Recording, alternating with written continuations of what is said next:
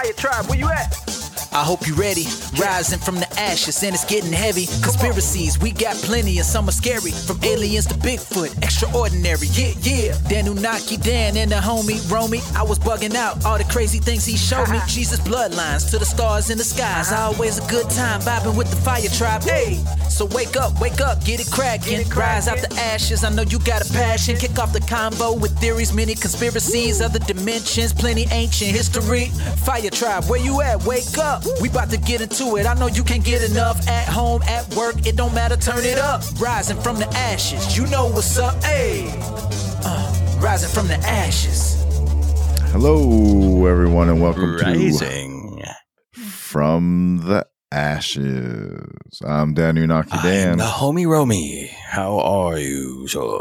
What's good in the hood? Tired. Homie? My body hurts. I ache. Yeah. My joints are aching. The wind shall snap me at my joints as I'm so weak from all of the back-breaking work that I've been doing. Oh, poor baby. So sad. Yeah. Pity for me, my friends. Pity.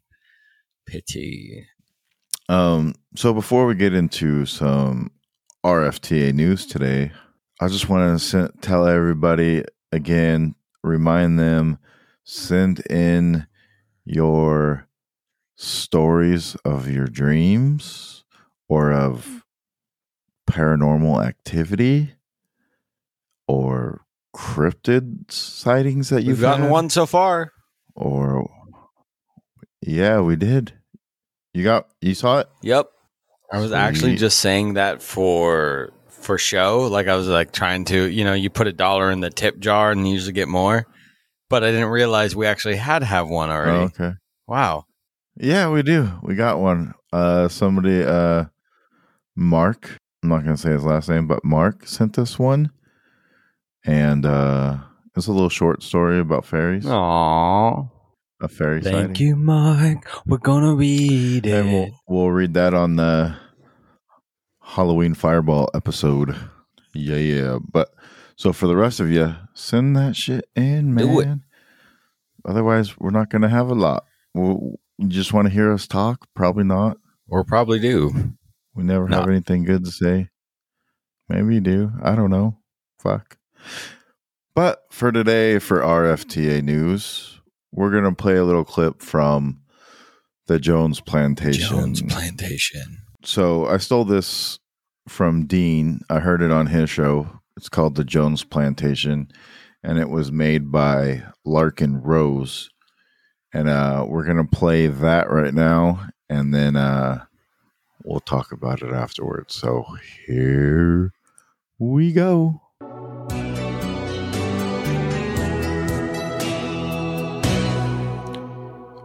Mr. Jones owned a cotton plantation and many slaves.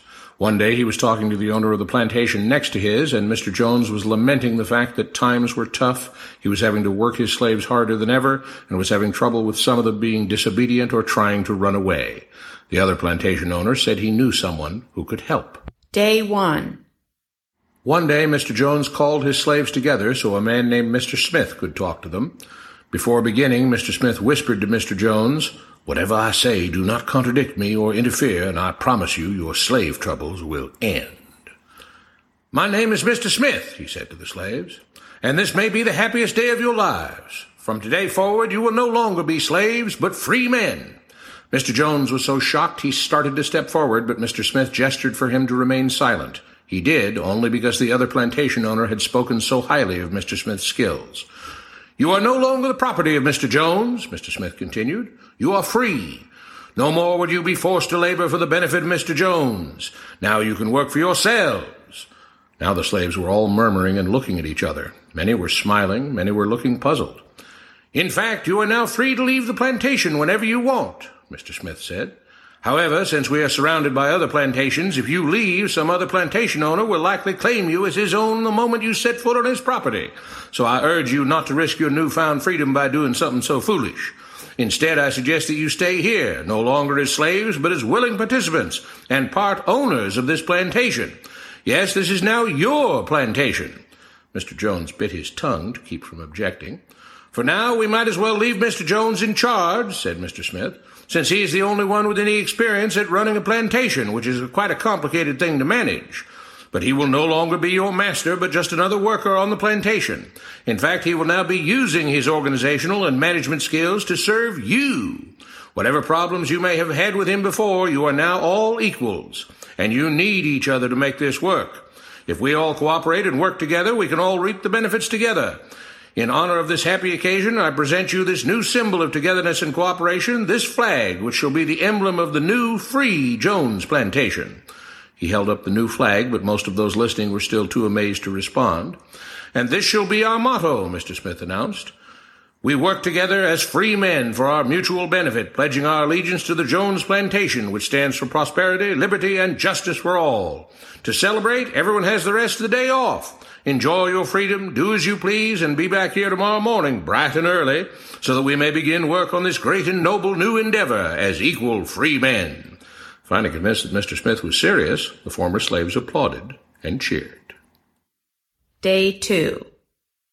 "We all want this plantation to do well," Mr. Smith said at the beginning of the next meeting, "so we can all share in the benefits. We all know that it takes a lot of effort to make a cotton plantation work. Just because you're all free doesn't mean you can stop working. In fact, since you're now working for yourselves, I expect you to work even harder than ever before, but now with pride and joy, knowing that you're working for yourselves. Of course, there still have to be rules. If everyone just does whatever he wants, the plantation won't produce anything. This experiment will fail, and we'll all starve. You should be thankful that Mr. Jones has agreed to stay on to lend his knowledge and skills to this endeavor, and I trust you will all do your own part to make this work. Several of you have been chosen to act as project supervisors to manage different aspects of the operation, to make sure everyone is doing his assigned job, to make sure that the rules are followed, and so on.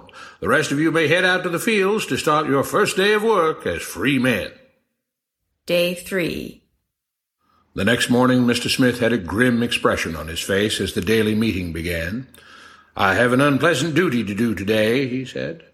"Yesterday, Charles was caught keeping some of the cotton he picked, presumably to sell for his own personal profit. That is against the rules. That is stealing. For that, Charles must be punished." 2 men tied Charles to the whipping post. "I take no joy in this," Mr. Smith continued, "but you must understand, if we do not maintain order, if we do not have rules that we all abide by, then the plantation will fail, and we will all suffer." The whip cracked against Charles' back. "But if we all pitch in for the common good, then we can all prosper. Being free doesn't mean you should be selfish and greedy. We must each do our assigned duties and obey the rules, and then we can all benefit, and each of you will receive your appropriate share of the profits." A young man named Samuel stepped forward.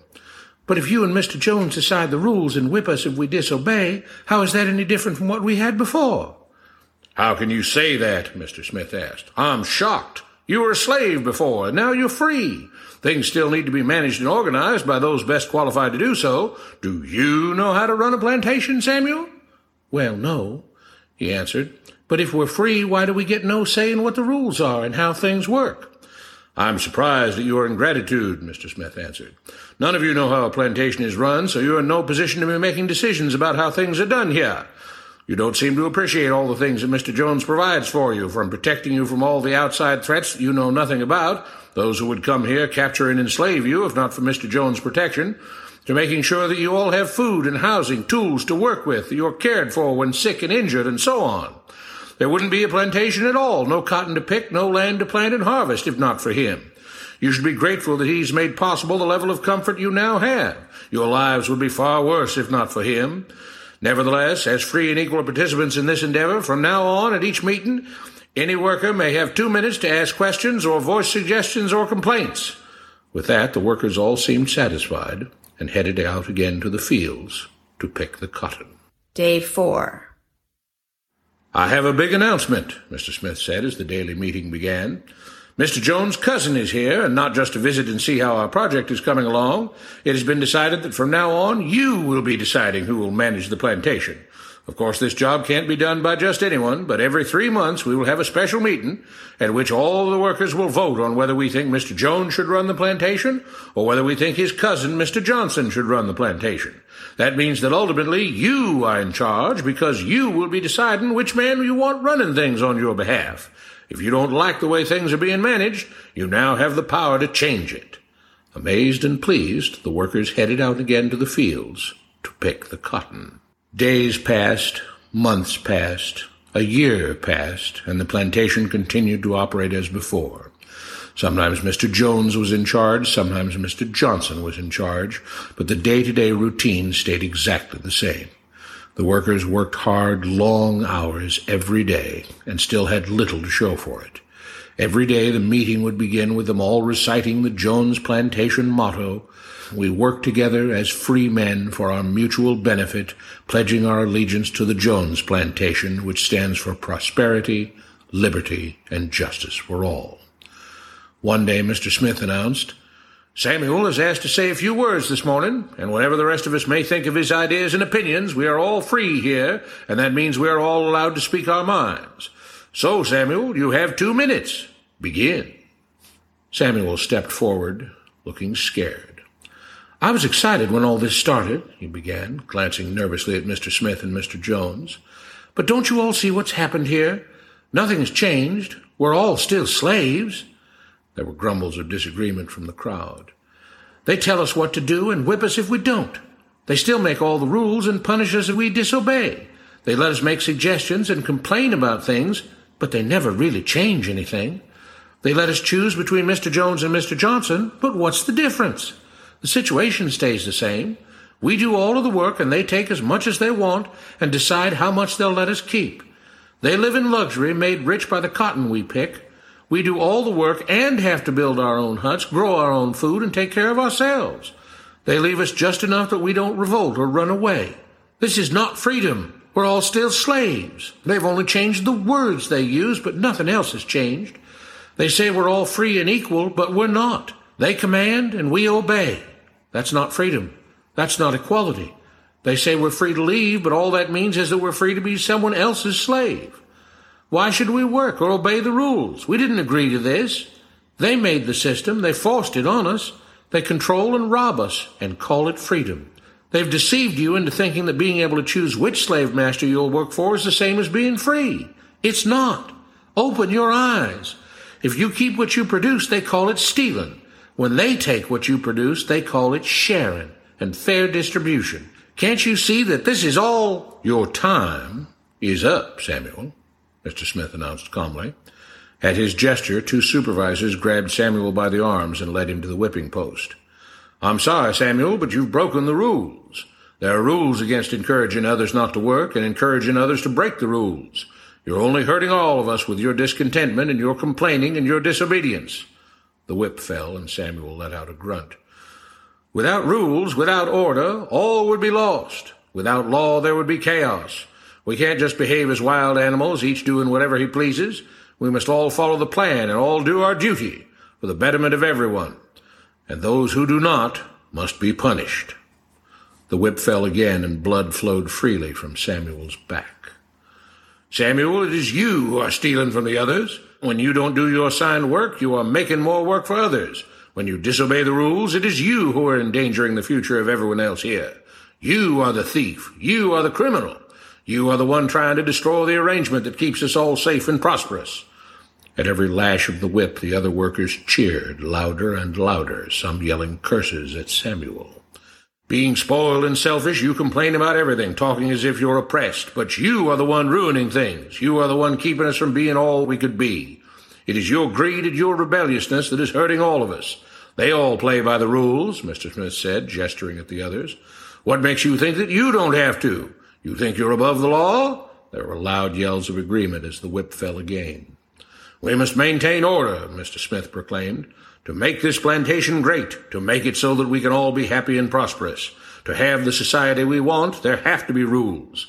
We all have to contribute our fair share to this great endeavor, and we cannot tolerate actions and attitudes that seek to undermine the amazing things that together as free men we have achieved and will continue to achieve." Mr. Jones was smiling as he gave Mr. Smith a pat on the back. The crowd was cheering so loudly that none of them had noticed that Samuel had died. What you have been taught about government and politics is no more accurate or reasonable than what Mr. Smith taught the slaves. If you're ready to look through the veil of rhetoric and propaganda to see the reality beneath, get a copy of The Most Dangerous Superstition. It will change the way you see the world. Dun, dun, dun, dun, dun, dun, dun, dun, dun, dun, dun. Dan and Romy, break it down. Dun, dun, dun, dun.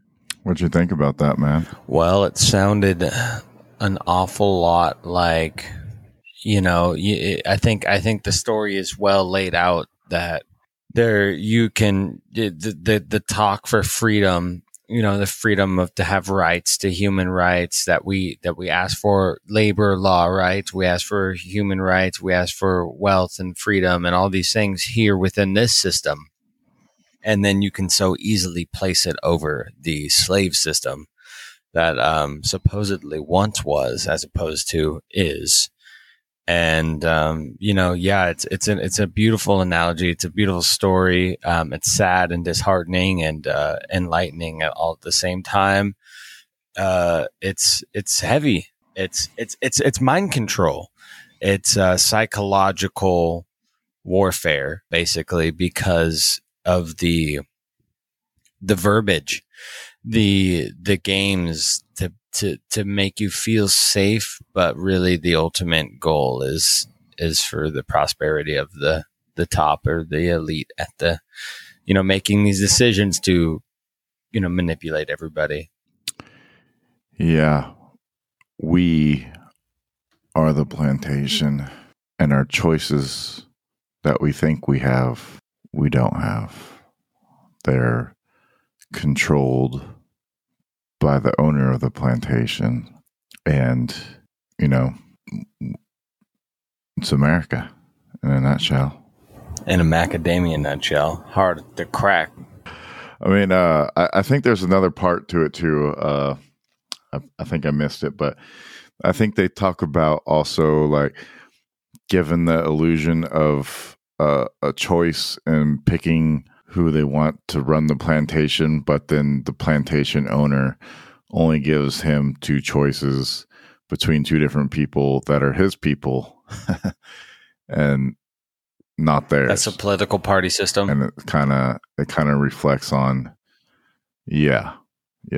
It's crazy. So what's the history of the story? Where does it come from? What's the deal? Is this an actual documented plantation, like in their style of doing things, or what's the history here? Yeah, that's a good question. I'm not sure if it's like a real story or if it's like satire to show you what's going on. Yeah, I'm not seeing anything, so it must just be a video. It's it's written beautifully to, paint the picture that it does. You could bring that analogy into the workplace or into your local party system or whatever, and it's going to basically template all of those. It's pretty spot on. I've known that for a long time. That's why I prefer to be on the fringe ends of society as much as I can. Yeah. It's such a crazy system, and you have a choice to play part in it. And I think we all are, making our choices, but these choices, they have repercussions to our spirit. And it's important, my friend. It's absolutely important to be reminded about the unconditional love and understanding that the higher vibrational purpose that we are all here for. And it is not to serve and to do all of these, mundane earthly things. We have a larger, more beautiful, fruitful purpose, and it isn't to just abide and obey. It's more than that. We are more than that. As humans, we have so much more intact in our spirit and our goodness, and our path is being dimmed. The light is being dimmed. And what I think a lot of it is I have an analogy, my friend, and I'm trying to work on it. It's a theory. It's an analogy. It's, I'm building it and it's not yet perfected, but I'm going to say it's kind of like, I like to envision humans and everything within on Earth, within the atmosphere. We are inside the body of the Earth. So we act like white blood cells act in our blood. And we are there. We don't know why. The cells don't know why. They don't know why they do what they do, but they have a job and they do it, and they make the body healthy. And then that corresponds with different actions and areas of your body.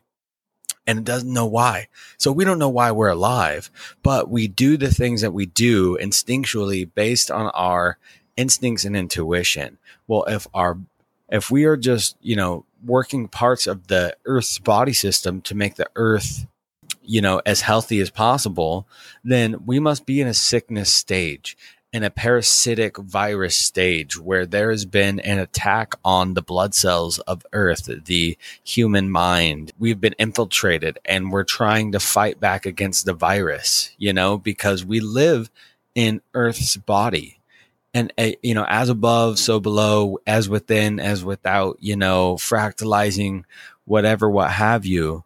If you can fractalize all the way down into our cellular level, and then maybe you expand all the way out, and the Earth is a cell within the celestial body, and so we're just a fraction of that. And so all this distraction and bullshit, we are here to make the Earth as healthy as possible, so then we can continue forth in the Earth journey, because the Earth journey is our journey. And that's my opinion. I'm sticking to it.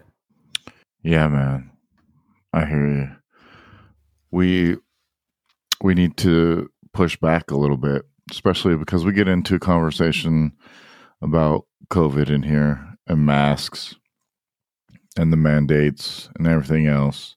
And if we don't push back, they're going to walk all over us.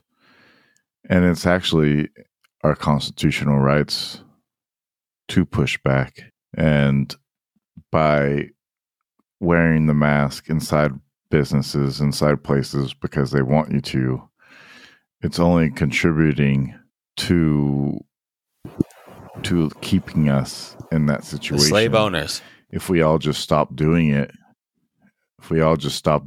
and don't abide, the dude doesn't abide, or the dude does abide. Don't be a dude. That was a psyop movie, because they want you to think that being a dude means that you abide, but that is very the opposite. Yeah, so don't abide. Push back. If you're good, be strong, and don't fall into the traps that they're presenting for you. I think it gives a good perspective on the illusion of choice that we have and especially in this time. And be strong, people. Be strong. Be strong. Yeah. Well, that's all I got. You got anything else to add to that? We love you. No, I love you. Have a good day. No. Yes. I don't love you. No. Yes. I love you. I love you too, bro. See, bro. This is how everybody needs to be in order for the Earth to transcend to the full vibrational acceleration. Oh, thanks, Romy, for your inquisitive thoughts. Truly. But Fire Tribe, get ready, because this is Dean Reiner, and he's going to talk to us a little about the esoteric side of COVID-19. We get into a little bit of MK Ultra too, and then in the last hour or so, he talks about his Dogman story. It's pretty good, so check that out. Hope you guys enjoy it. And remember to wake up. Hey, everybody. Thank you for tuning into today's show. We are rising from the ashes. And we, as the fire tribe, will rise. Awaken our eyes beyond what is seemingly laid upon us. We can extend our consciousness to the further ends of our cosmic understanding. If you enjoy our show and you like the content that we create, make sure to like, subscribe, share with your friends. Hello, everybody. Yes, please, please, please do. Also, follow us on Instagram at RFTA Podcast. If you have any questions or concerns, you can email us at risingftashes@yahoo.com. We are exclusively on Alt Media United. Check it out, altmediaunited.com/rising from the ashes. We love y'all so much. Thank you for listening to our show. If you find value in the content, make sure to pay it forward so we can keep it going. The grind to find the knowledge and the truth and to seek beyond the veil of our current understanding, to share information. Wake up and rise from the ashes. Wake up. Woo! What's up, everybody? Welcome to Rising. From the Motherfucking Ashes. What up, homie? Hello. Oh. Hello. I fucked up. My You bad. fucked up. This is No, Danny no, it's Knocky beautiful. Dan. I am the homie Romy. That's- How art Dizzy? What's good in the hood? I just got a sweet, awesome, amazing human here today to go down the many threads of great conversation. Excellent. Dean Reiner from the Up is Down podcast. What is How you going doing? on? Up, up, down, down, left, right, left, right. A, B, A, B. Select start. 30 lives. Let's go. Infinite lives, infinite ammunition. You're just killing everything. Goodness. Oh, So man. how's it going, my man? Dude, things We are going talked, really good, man. Things are We going talked really that good. manifest. Yeah. Yeah, we talked for a while, man. I talked to you from the back of Roman's car while he was I didn't grilling. even know Roman had a fucking car. He was about to grill up these amazing little tiny like micro lamb chops that he fed half of them to his beautiful dog. And it was a really cool Aw. conversation. Oh, dude. Yeah. Thank you. He remembers. Dude, we Was ate. that All right, before so- or after the dog BJ? Oh, that was after the- the dog BJ. Dude, okay, so we I like saw that Manifest shit. was great. And it fucked me up for a little bit, man. I was so You proud can't of get your dog. enough. Dude, he's a straight like he goes and all he does is like raise his eyebrows, and then next thing you know, his rocket is being fellatiated. He just raises his eyebrows, and it's Fellatiated. Yeah, it's quite an experience. I try to be less in shock and awe in the moment and just mesmerized by it, and actually be more reactionary and be like, hey, did you just possess these dogs to come upon your sweet pup peen, or are you asking consent here? Like, what's going on? Maybe I don't understand dog Oh, dude, it communication. was all consensual because I was clocking those dogs running around. The little pug was super stoked. And then they were all running around playing and everything. And then I looked over for a minute and I'm just like, oh my God, everyone's happy. Everyone was happy. There was no, I got a puggy. there was no violation taking place as far as I'm concerned. You know, I was just like, wow, okay. All right, that's happening. That observation needed to happen. I wonder what kind of synchronicity that may have been for you in that moment. I wish you could have seen it, man. It was cool. A lot of things just clicked right there. You're just like, that's right. I was doing something. Yeah, it was great. But yeah, so yeah, we all met at Manifest, which was now, God, probably like 6 weeks ago or whatever. Yeah. Good time, though.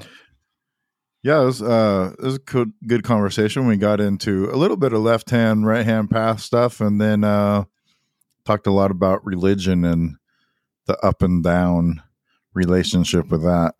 Yeah, man. Cult stuff. Yeah. So what's been going on? In my little world?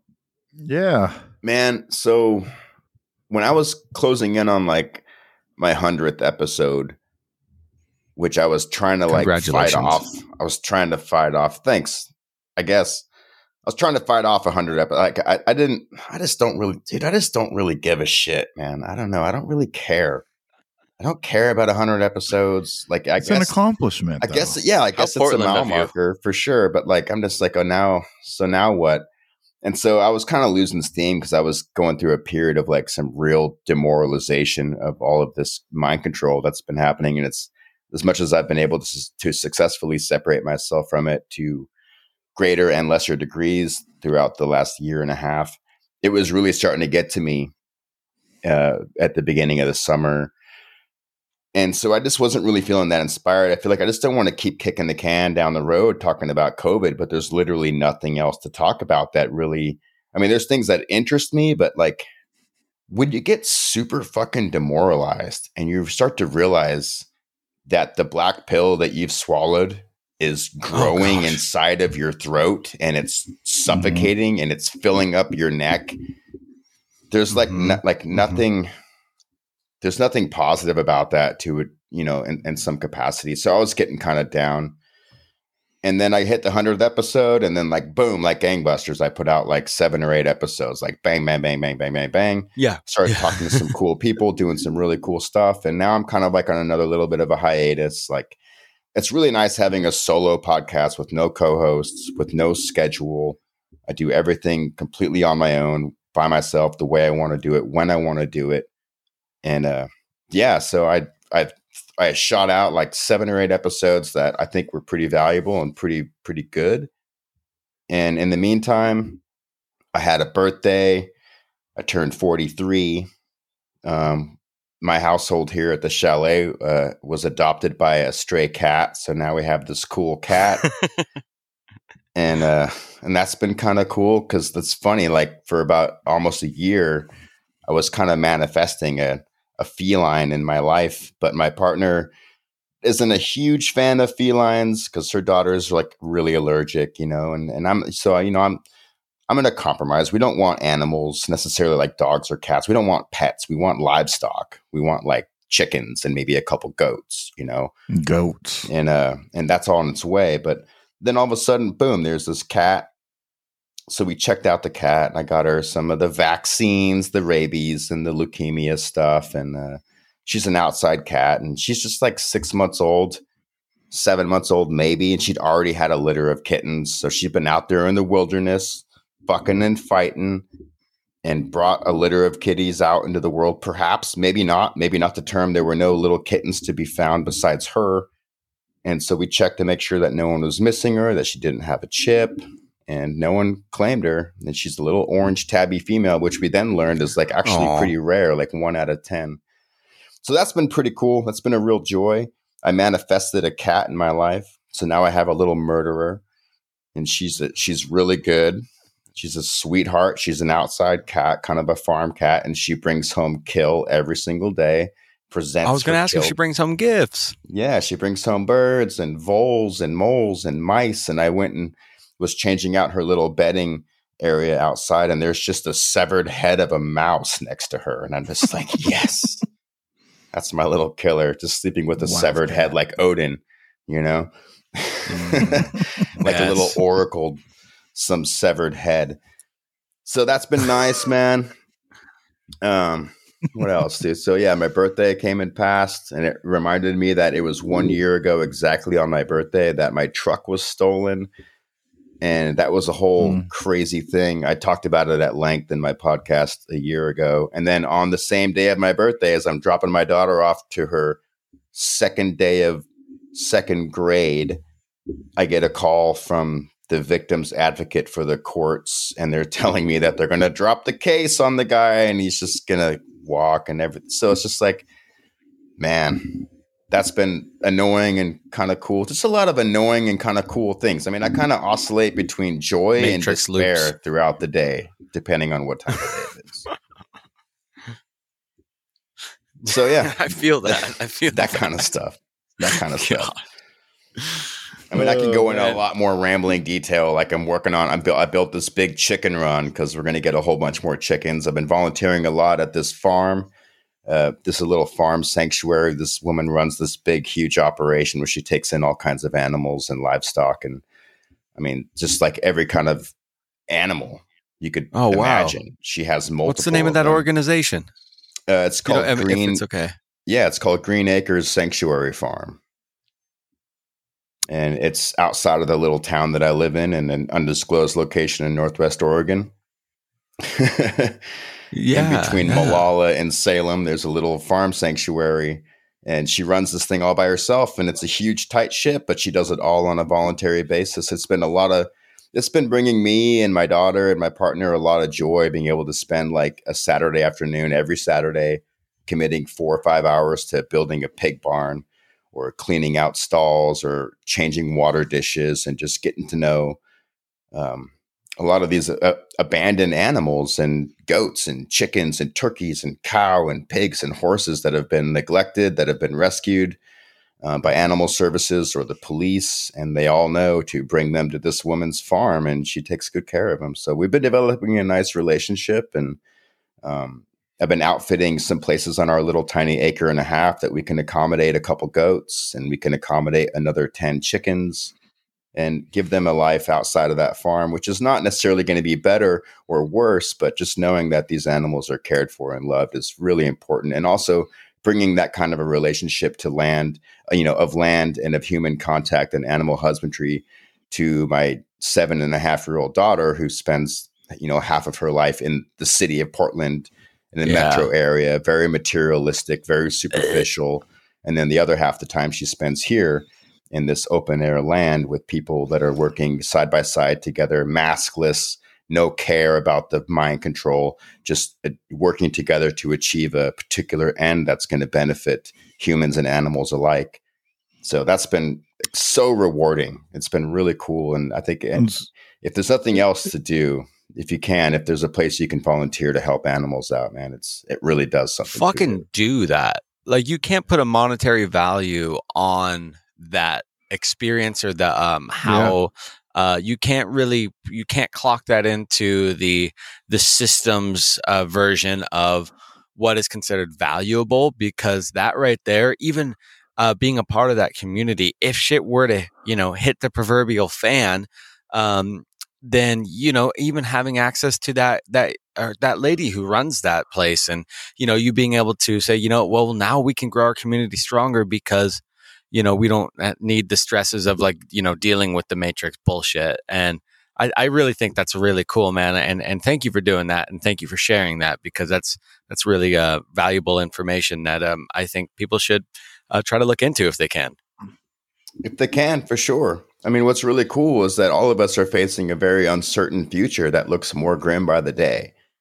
And it's not just human beings that are affected by this stuff, but I mean, all the veterinarians around my little town, none of them are even accepting new clients because they've been forbidden to conduct surgeries to spay and neuter the stray cats and animals that are around here. So you imagine the problem with cats having, feral cats having children, having babies and kittens and litters constantly that are going to be then eaten by other animals. And I can respect and value the cycle of life, the life, death, destruction loop. But to know that the catch-all of COVID has prohibited local town veterinarians from conducting surgeries to spay and neuter and do inoculations on most animals, that they're not even accepting clients because they're so backlogged for the last year. It's fucking disgusting. Makes me want to puke and put nails in my eye. It's fucking ridiculous, isn't it? It's ridiculous. Why? It makes me mad just thinking about it. Why? Why is the Humane Society not allowed to spay and neuter cats all of a sudden because of COVID? What the fuck does COVID have to do with feral cats having unwanted, or unhomed litters of kittens? It pisses me off, and I want answers, but there's no answers. There's none, and there won't be any. What do you think the symbolism behind the word COVID or Corona, or what is this? Because it's obviously like a blanket term, statement, situation, mud floody, erasal, suppression history thing that we can conglomerate and group together. Because obviously this has nothing to do with COVID. But what do you think symbolically, with the name alone of COVID, means, if anything? COVID is a brand. Coronavirus is it's another. It's a real thing. There is, obviously, you guys know, and we're not telling anything new, but surprise, there's no fucking pandemic. That's just a fact. There's no pandemic, but coronavirus is a real thing. But you think about corona and coronal mass ejections. I've been thinking a lot about the Earth's electromagnetic field and how all of us are electromagnetic fields that are walking and talking generators of energy. And I do know that every 100 or so years, there are solar minimums and solar maximums. And within these solar minimums, there is a particular flavor of chaos that erupts and manifests itself in solar flares. And these solar flares can affect the electromagnetic energy. And every 11 years, there's solar storms within these solar minimums. And with those solar storms also contain coronal mass ejections. And if you go back in time, it's literally every 100 or so years, there are recorded coronal mass ejections, solar flares, and upsets in the electromagnetics of the solar system and Earth and human beings. And all of those things have resulted in unbridled viral transmission. And what these things do is they actually alter and change the DNA, not only of human beings and animals, but bacteria and viruses themselves. And so I think there's something very interesting there. I mean, really, there's a sky clock that I think a lot of these over-controller psychopaths are trying to get ahead of at the very least. And if at the very worst, they're trying to bridle it and ride it. Yeah. I think there's definitely something to that, because we obviously the positive and negative of the magnetics of the Earth, right? The balance of them coming together and then separating back and doing whatever to the Earth's atmosphere that it does. I'm not aware because I'm not a physicist, but it all makes sense. And it also makes sense that the nefarious natures that be, one of the most important things that they could do to remain and hold in power is to have the real access to the sky clock and the real access to the star maps and, the understanding of true astrology, not the, misinformation that we hear all over that's sprinkled on everybody's social media pages and their horoscopes and such, but the real true understanding of, our Earth system. And if they can get ahead of that and control that, then they can basically continue to stay in control. Yeah, I think there's something there for sure. And I think what's not obvious to most people is that these electromagnetic upsets affect, like I said, it can alter your DNA, and not just plants and animals, but viruses and bacteria as well. But it has a direct link to our own pineal glands, and our pineal glands that's our third eye. That's our gateway to whatever ascendance or enlightenment, maybe that allows us to see through the bullshit. Maybe it's that same pineal gland being subdued or calcified that prohibits people from seeing through the bullshit. I don't know. I don't have any answers, but I think that there's definitely, it's not just coincidental that it's a coronavirus, one of a family of coronaviruses that right now, 100 years after the Spanish flu, which was 100 years after the pox, which was another 100 years after some other shit. And then 100 years after the bubonic plague, I don't think it's any coincidence at all that these things just spring up. I think what's happening is that these people, these over-controller psychopaths, are trying to mirror on Earth, on a terrestrial plane, and create an economic and social new way, the Great Reset, in order to really hold these changes and dictate their direction for once. Because now they can do it globally. Because 100 years ago, there wasn't fucking Skype. You know, do you think they have the technology internet. to there control wasn't Facebook 100 years ago? Think about it, man. I mean, if there was a Spanish, so the Spanish flu, whatever, you know, could you imagine if there was Facebook during the Spanish flu? It'd be the exact same thing as it is now. Yeah. Yeah. It'd be the exact same mass thing. Yeah. You get mass hysteria, you know, like, what's that term when people, think they have a sickness, but they don't? Hypochondria. Mass hypochondriatic, you know, cases, and just a bunch of just crazy madness. Mind you're control. 100% correct. So real quick, do you think one of the goals is to maintain power and be able to control these solar flares of Earth? Like you don't think there's any way to be able to control that, or they're trying to? No, I think they're just trying to get ahead of it and find a way to really utilize it. I think that these things are predictable. These type of solar flares, these coronal mass ejections, these solar minimums is really what we're talking about, is solar minimums and solar maximums. These things are able to be clocked. They're able to be predicted mathematically, cosmologically, astronomically. You can guarantee roundabout roughly when the next one is going to happen. And I think that these people, as occultist as they are, and I think there is a lot more of a divine and esoteric nature behind what we're going through. But I think on a mathematical level, these things are calculated, predicted, and acted upon. And they know that we're too stupid. We're too fucking stupid because all we care about is Netflix and chill and fucking football and sports and beer and porn. We don't care. We don't keep up with that. No, who cares about math? Math is racist. God. You know, if they can keep us away from any kind of actual study and critical thinking, they know that they can do whatever they want to us, and it's working, and they're doing a fucking fine job. It's a Swiss watch, man. I mean, it's like they couldn't have done it any better. And while it's true, and it may be true, that the whole thing is falling apart, I mean, every day I wake up with the feeling that, this whole thing is going to collapse any minute. It's a house of cards. It's all made of glass. It's a sandcastle, and here comes the tide. It just seems to keep standing. It just keeps standing. I don't get it.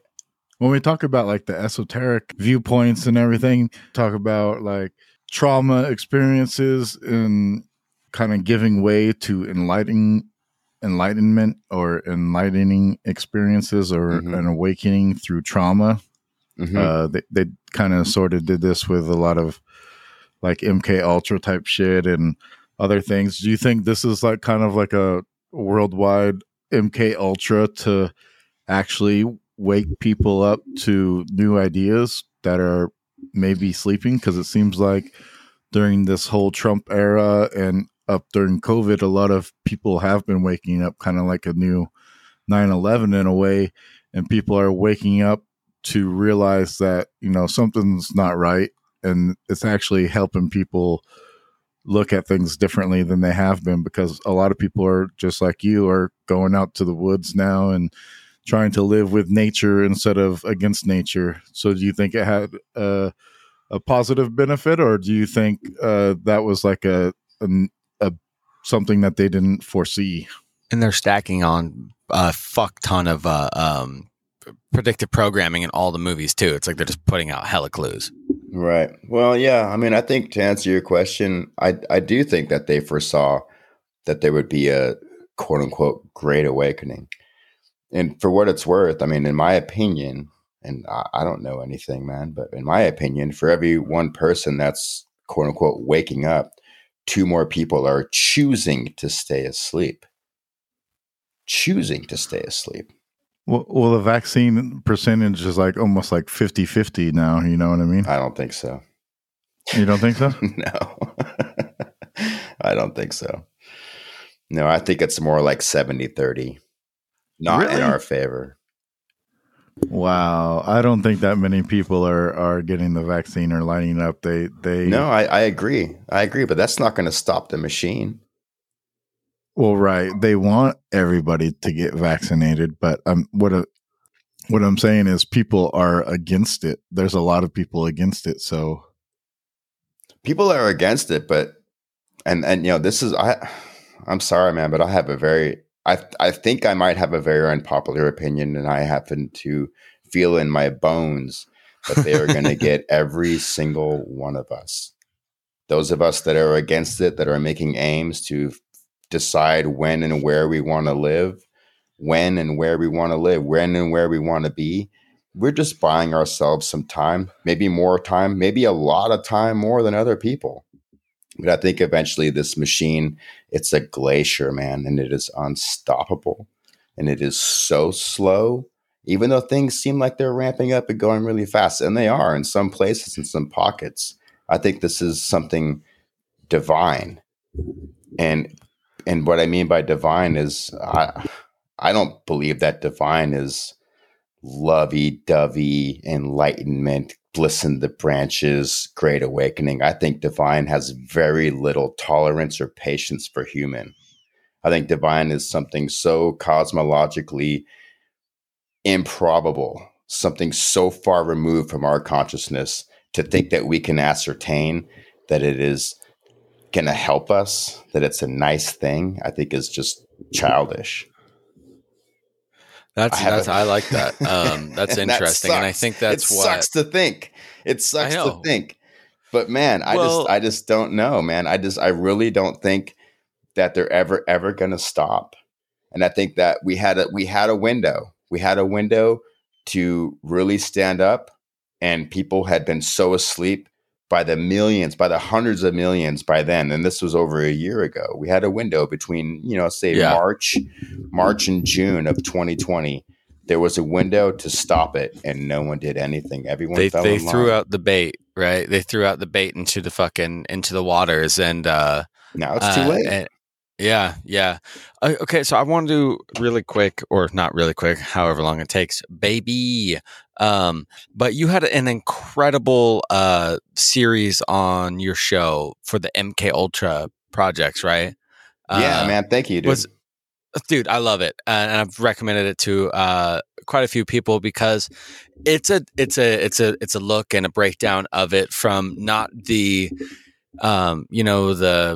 the really super far outside. Like, you bring in nothing but absolute clips. I mean, maybe the people might be a little far out, and whether or not we can believe their stories, you leave it up to your audience to decide, which is great, which is how a lot of things should be, which is why I really respect the opinion on it. But what I want to ask you is, what is the final takeaway you took from that specific research you did for that 5-part series?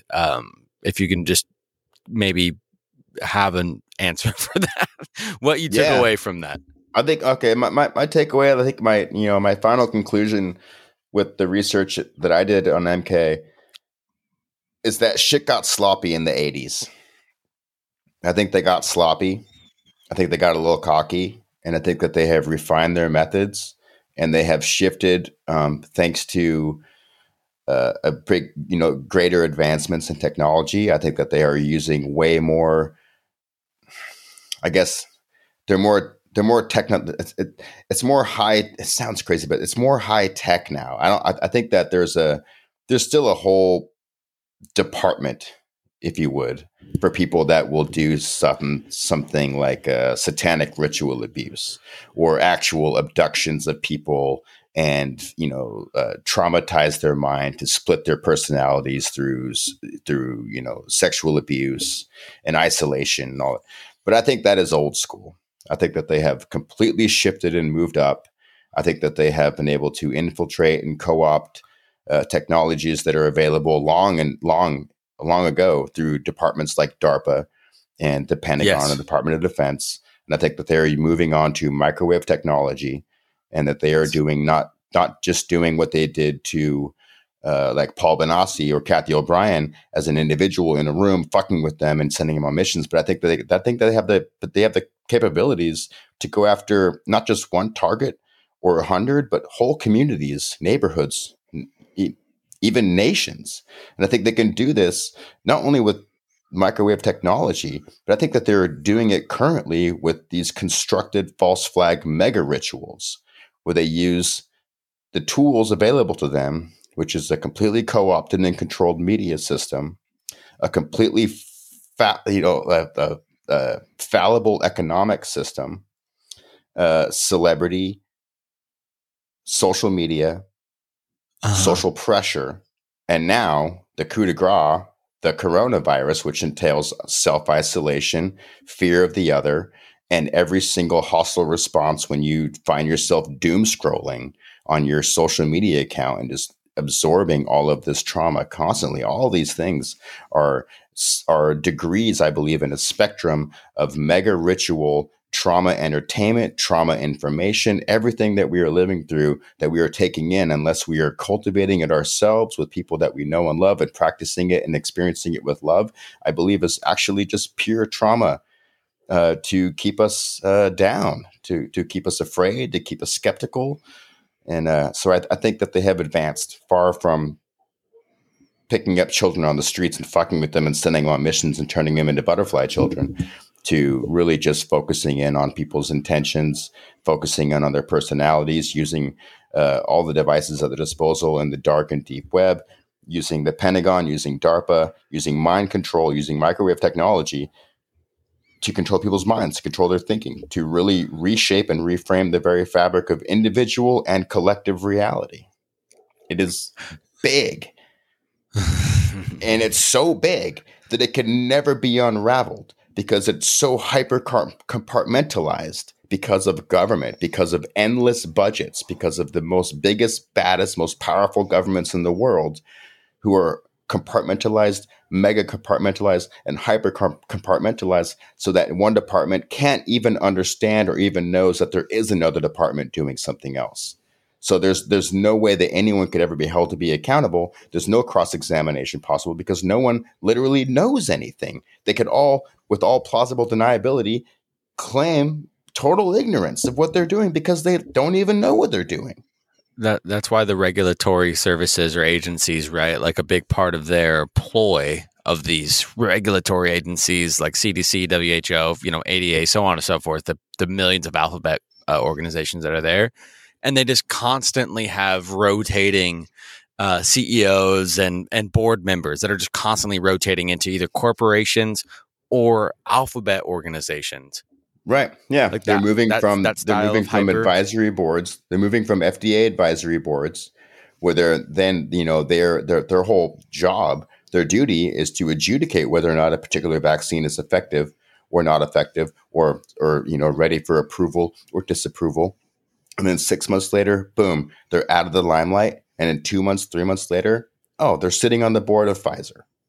Mm-hmm. They're sitting on the board of Moderna. The profit margins of their vaccine now, as opposed to the health effects of it, right? What we're looking at is endless,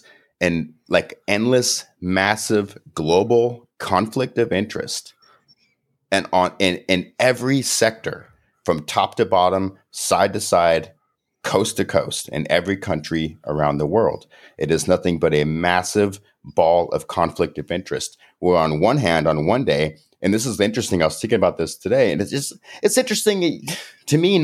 It's not interesting to me. It's just infuriating to know, as I'm driving along, thinking about how is it possible? And this is what I'm talking about with, you talk about mind control and MK, all right?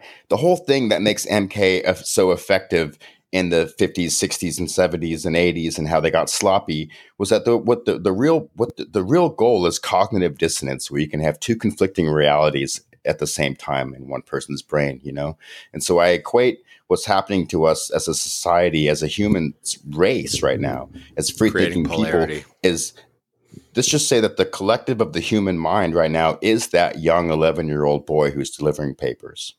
And then he gets abducted. We've been abducted. And then we're set in a room for 4, 5, 6 days, no food, no water. We get pissed on, we get slapped around, we get fucked in the ass. And then all of a sudden we get let out, you know? They let us have our freedoms back. Now we can go outside of our house. Now we can shop.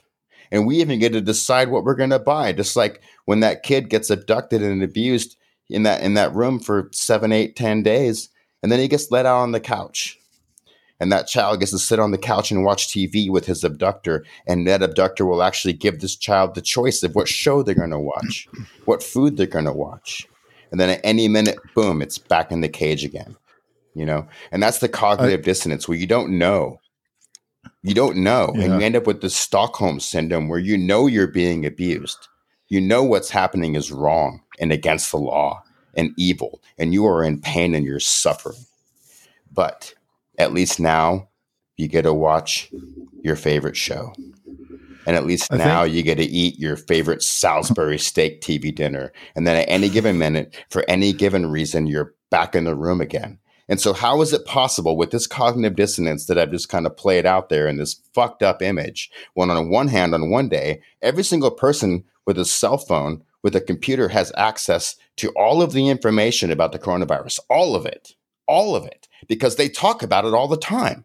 They tell you how ineffective the vaccines are. We know the numbers of sickness and death. We know that children aren't susceptible to this thing to a great degree. We know that masks don't work. So why is it possible? How is it possible that while everyone has access to this information, never mind that they don't choose to look at it, put that away. We have access to the information, but yet at the same time, we're not allowed to talk about it. That's the cognitive dissonance. That is the mind control. That is the captive child who knows they're being abused, but can't stop it. It fucking pisses me off, man. As it should. As it fucking should, bro. I believe it was your podcast that I was listening to, Dean. I think one day you're just like, here, I'm just going to play this clip for you. And it was like an old slave owner guy or something, some old fucks talking about how they were going to give slaves the choice now to vote, but they're going to pick who they get to vote for, and then they're going to let them have the option. And it was that you? Yeah. I think what you're talking about is a short little video by Larkin Rose called The Jones Plantation, which is actually, by the way, being made into a small independent film. And the character of Mr. Jones is being played by one of my favorite podcasters, Legal Man, who is the only podcaster that I support on Patreon with double the required amount because I find him so valuable. But yeah, that's the Jones Plantation, and that's it. It's 8 minutes of how unions work. It's 8 minutes of how democracy works, because all these things that we're told are the free way of the world. You know, collective thought, every vote matters. But when you actually step back and see that every single thing is controlled and every single thing is concentrated into constructed outlets and channels that you have no say over, what kind of freedom is that? It's not freedom at all. It's the freedom to remain enslaved. And in that short, at the Jones Plantation, the slaves want to stay enslaved because they don't know any different. And when someone speaks out and tells them that there's something different, they applaud when he gets whipped to death. That's fucked up. That is the cognitive dissonance. And so that's the MK. That's the MK. That is the MK. Yep. And it's happening. It's crazy. I was born, and I'm so grateful because life is in fact a blessing, and ascendance, transcendence, consciousness, whatever it may be, it's permeated within everything that is here in Earth, within our atmosphere. Like the goodness of consciousness is here. And we know that as children. We know that as children. We understand that, but we don't really communicate it because we just assume that that's the way that everything is, unless you're just so sensitive as a child that you just get permeated and kind of doled down. Anyways, sorry, but the point I'm getting at is I am really grateful and lucky enough to have, when I was a kid, I saw the compartmentalization. I saw the centralization. I saw the tyranny over everything when I was a fucking young kid. And I like would question myself about it and would have these like weird, like kind of nuns talk in my head. Like it was strange, like mystery science theater, like scene inside my head where like these nuns would come and like kind of repeat everything I was seeing, and then asking myself questions as to what these blockages were, like why these systems were put in place, or why is there so much structure to the way that reality is when I look outside into the forest or the woods or, you know, the actual, and I don't really so much like the word nature because I think it puts too big of a severance on our existence and coexistence with the word nature, but you know, the cosmic reality. And I was just like, I see this, and then I see this. So the separation is there, but we created the separation. Why did we create the separation? And that the hyper compartmentalization that you say, you know, Catholicism. Yeah, oh, worse than that. Worse than that. It's yeah. I mean, there were religions before Catholicism. Catholicism and the whole grouping of Abrahamic religions. I probably shouldn't talk about it. I was because it goes back. It goes back to a particular subject that is so ultra taboo, and just for what it's worth, like that's been the focus of my studies lately.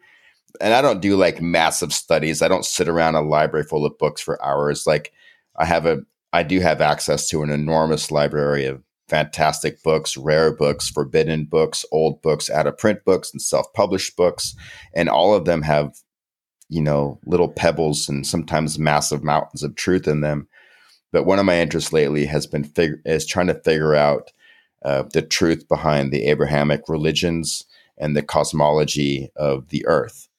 And that's just very deep topics. it's massive, but I'll tell you one thing so far, and what I've had an inkling of for about a year now. And the more I look, the more it points to one direction.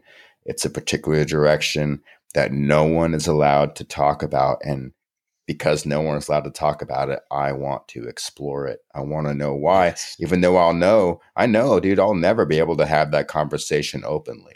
Just like we're not allowed to have the conversation openly right now about the fucking virus. Even though we have all the information. Everyone has access to all the information. We have access to all of it. There's nothing hidden besides the agenda.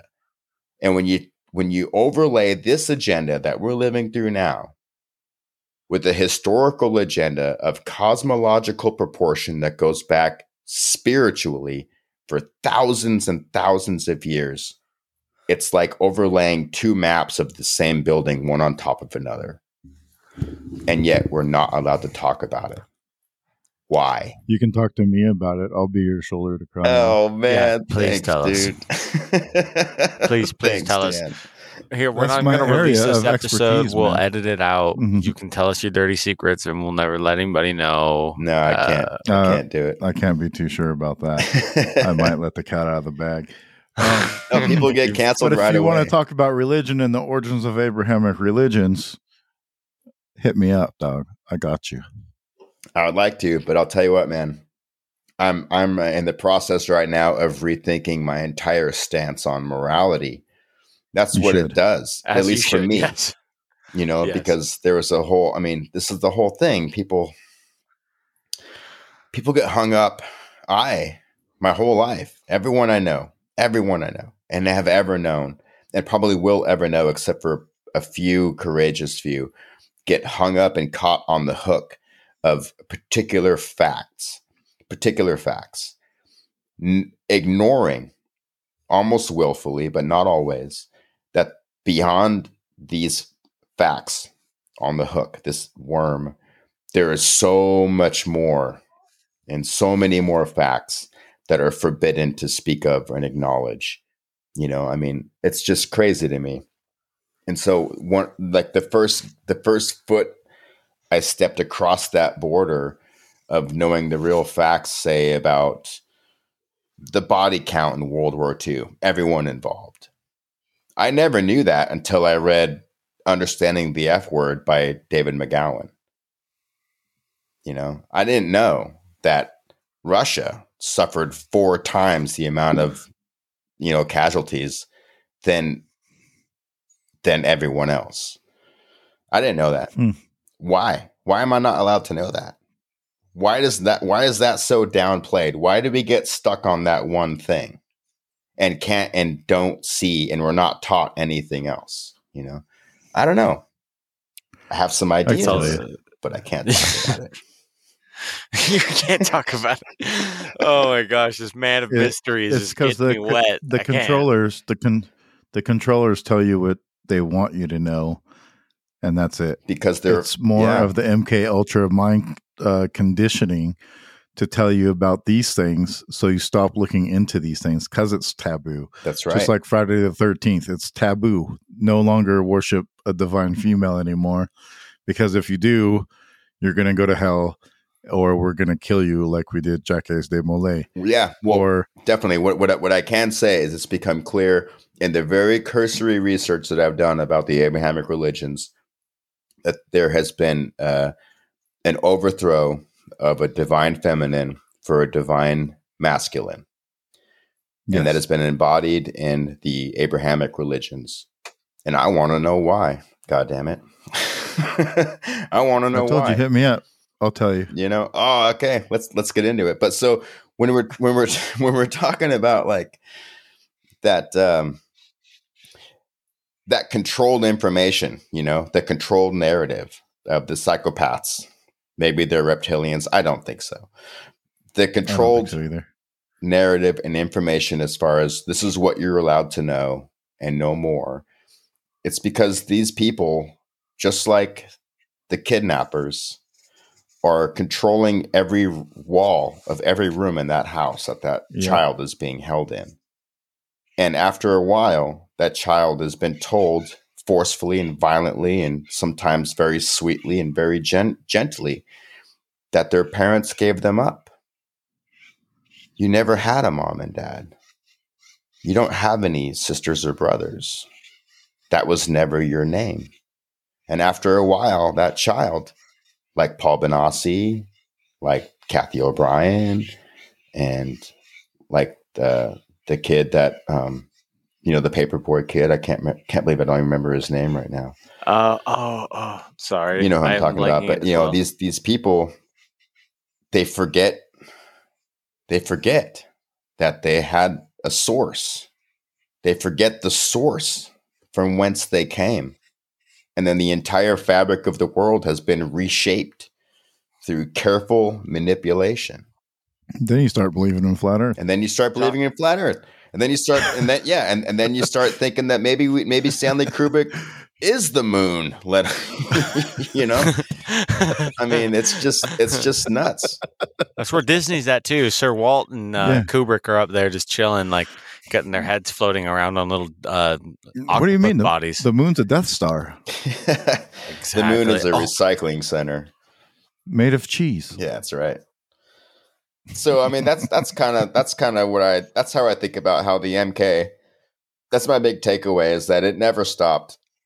No, absolutely. It's only transformed, and it's gotten more high tech, and it's gotten bigger and broader, and it has less to do with individuals for individual purposes, whether it's, you know, smuggling guns or co-opting movements, whether it's musical or political. When you think about every single major movement, every single social movement that's ever happened in the United States, even down to the Great Depression, even to the first stock market crash in 1929, you go all the way up the ladder through the civil rights movement and through the hippies and then the yuppies. And it's just knowing the truth that every single one of those things were constructed and created and went down like clockwork, you know, by people that had the means in order to shape and mold the very fabric of reality around people. Like my pal Adam from the Deborah Gets Red Pilled podcast. I love him, man. And he's going through a weird pivot right now in the show.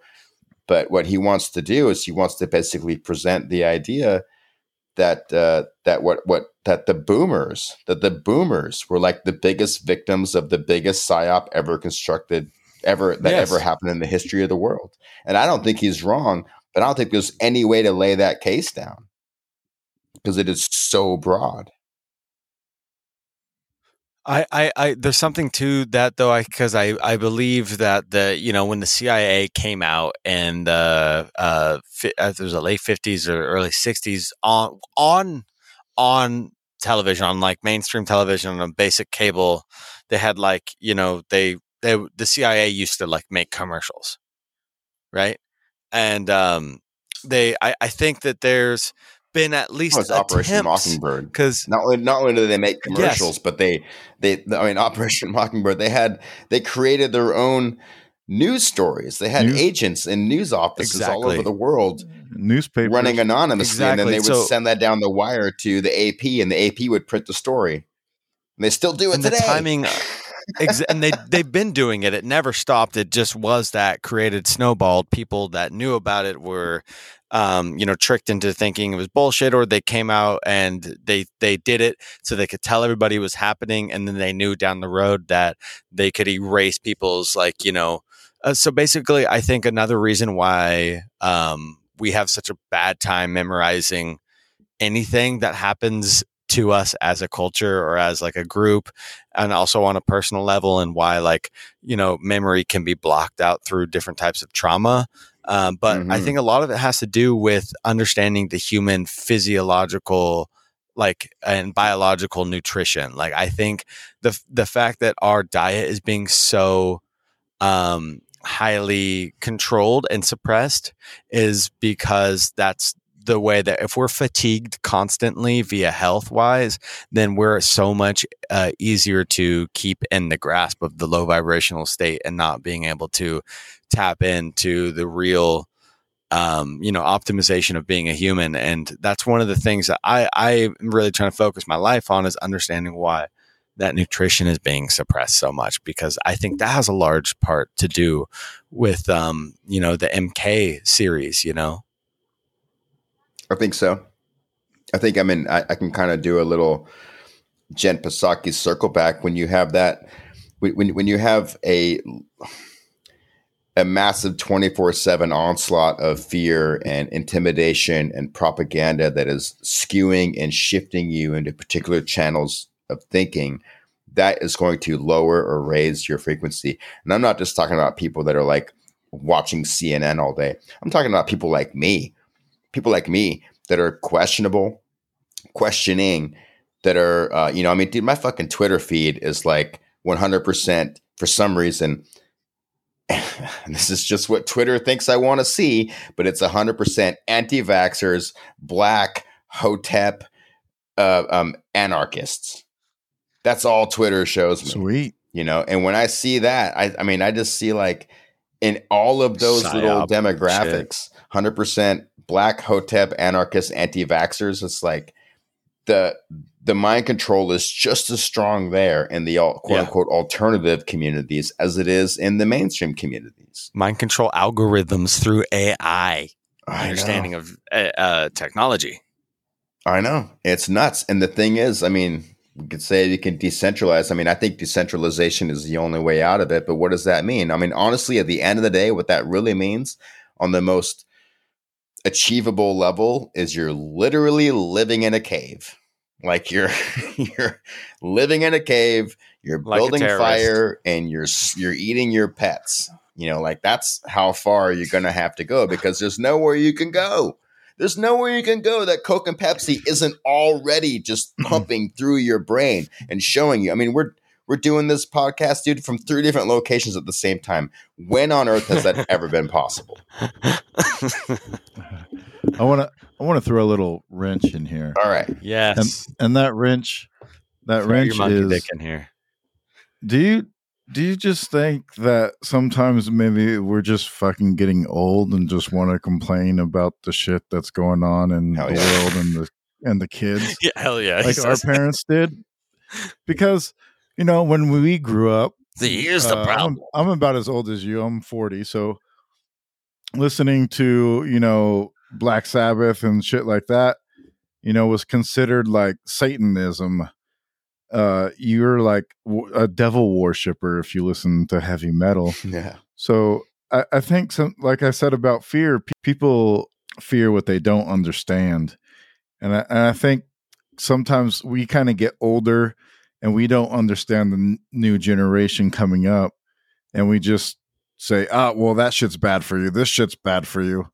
I mean, granted, doing a podcast like this, we can see evidences for the fact that they really are being controlled in a way with their phones and with television programming and all this other stuff. But I mean, even when we were kids, there was people out there that would say, kill your TV. Your TV's like, but that was the guy in the car that says, I love Jesus signs all over it too. So it's like, who do you trust? They weren't wrong when they said throw out your TV. They're 100% correct. I love my but TV, we all just man. thought that was the crazy person, though. You know what I mean? Well, yeah, that's the thing. That crazy person, David Koresh, right? Crazy person. What's his name? That dude on Ruby Ridge, crazy person. Jim Jones, totally crazy person. These people are crazy, right? And this is what I think about the over-controller psychopaths, right? They're crazy people. They got to be crazy. But you know what, man? This is just kind of where I'm at. Like,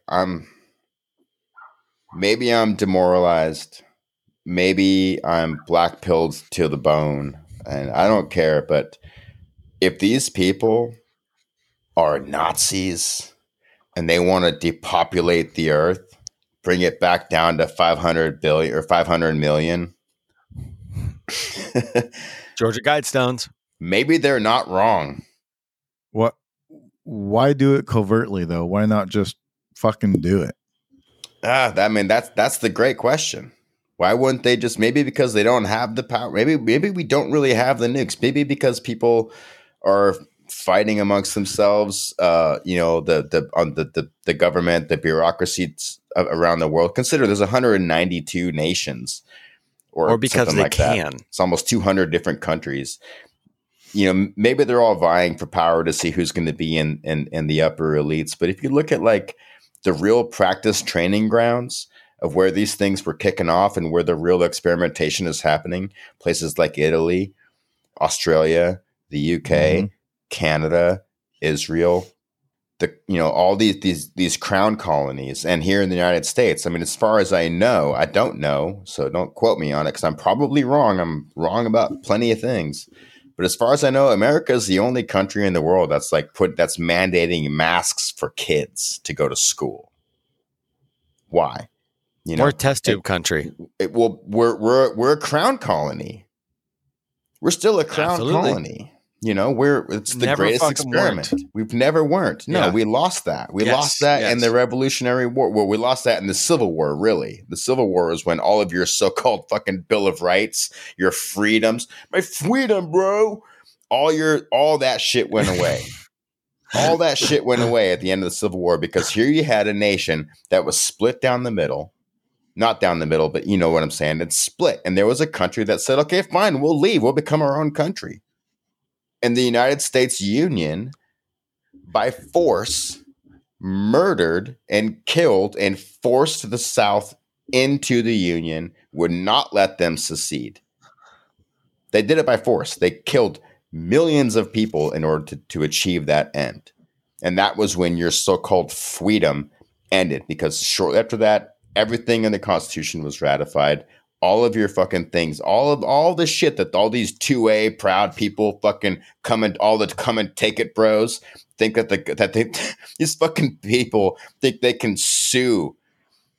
I love it. I love how everyone, I look at these Twitter feeds and everyone's like, well, I'd like to see that stand up in court. And I'm like, there's no court that's going to hear your fucking case. You are a slave. We are all American project slaves, and we've been that way for about 180 years. Project is a key word there. It's a project. And all these crown colonies, Australia, the UK, Canada, so gung-ho, so pushing this COVID thing to the end, all the way as far as they can. And as soon as they get to the end, they just make the end even farther away, and they keep pushing it and keep pushing it and keep pushing it. For what reasons? I don't know. I mean, honestly, I think in my bones, I think it's depop. I think they're trying to depopulate. And then I asked myself, why am I so mad at that idea? I hate everybody. Fuck the world. Because Is it so wrong? Why is it so wrong? Why is it? I'm telling you, I'm very unpopular. I don't care how popular I am. I just don't know if it's such a bad idea to depopulate the earth. Do you know how many seemingly normal people have said, yeah, depopulation isn't like that big a deal because there's so many stupid people in the world. We could just get rid of them. That's a very common thing. And you're not in the abnormal in that. But I will say this, those stupid people can continue to be stupid, and the nefarious people should be the ones depopulated, because fuck them for thinking that they have a chance against me. I will those stupid people. Do you think it's okay? Listen, those stupid people. They're my cousins and my aunties. Unfortunately, sometimes. Yeah, yeah, they're people that you think love you and that you love, but they have no problem putting you into a camp. So, at what point do they cease being stupid and become nefarious? Yeah, it's a thin veil there, hey. And if it's about depopulation, why go after the people that listen to them? Right. I mean, right from the beginning, man, I was thinking about this thing. I think because they want a challenge. I think they want to line up the people who will just like get the vax and, so on and so forth. The people that have, I personally, and let me know what you guys think on this really quick. And I don't mean to interject if I did want to see the rats run. Well, yeah, like they lay out breadcrumbs, right? Predictive programming. They lay out all these different, these reasons why we shouldn't trust them. And then if you do trust them and you do their abiding order, they're either going to like bring you onto their, thing so they can continue to, breed you, or they're going to kill them off and then give themselves an even bigger challenge, because I think they really adore the challenge, because it's been going on for so damn long and they figured out so much already. So I think it's either you have the side of them continuing to breed us like bacteria in a tube, or they're going to wipe out the weak and the stupid, and then they're going to leave it up to the the red coats versus the brown coats kind of situation. Like, oh, you know what I mean? I don't fucking know. Yet again, obviously I know nothing either. I thought for a while that this whole thing was trying to depopulate, and I think it is depopulating. And I started wondering about, well, who's the targets? And is it possible that perhaps we're the targets, not the targets of assassination or assimilation or eradication, extermination, but perhaps they know that the majority of people on Earth will willingly fall for this bullshit, hook, line, and sinker, demand vaccines, demand to be controlled. And maybe these things will show themselves. Maybe these jabs will actually show themselves for what they are in 3 or 4 or 5 years. And of course, by then, no one will put it together. No one will be allowed, because we can't even talk about it now. We can't imagine that in 4 or 5 years, the truth is going to come out and we'll be able to talk about it then. It's never going to fucking happen. And so maybe actually it is a real culling. And maybe they want critical thinking people. Maybe they want creative people.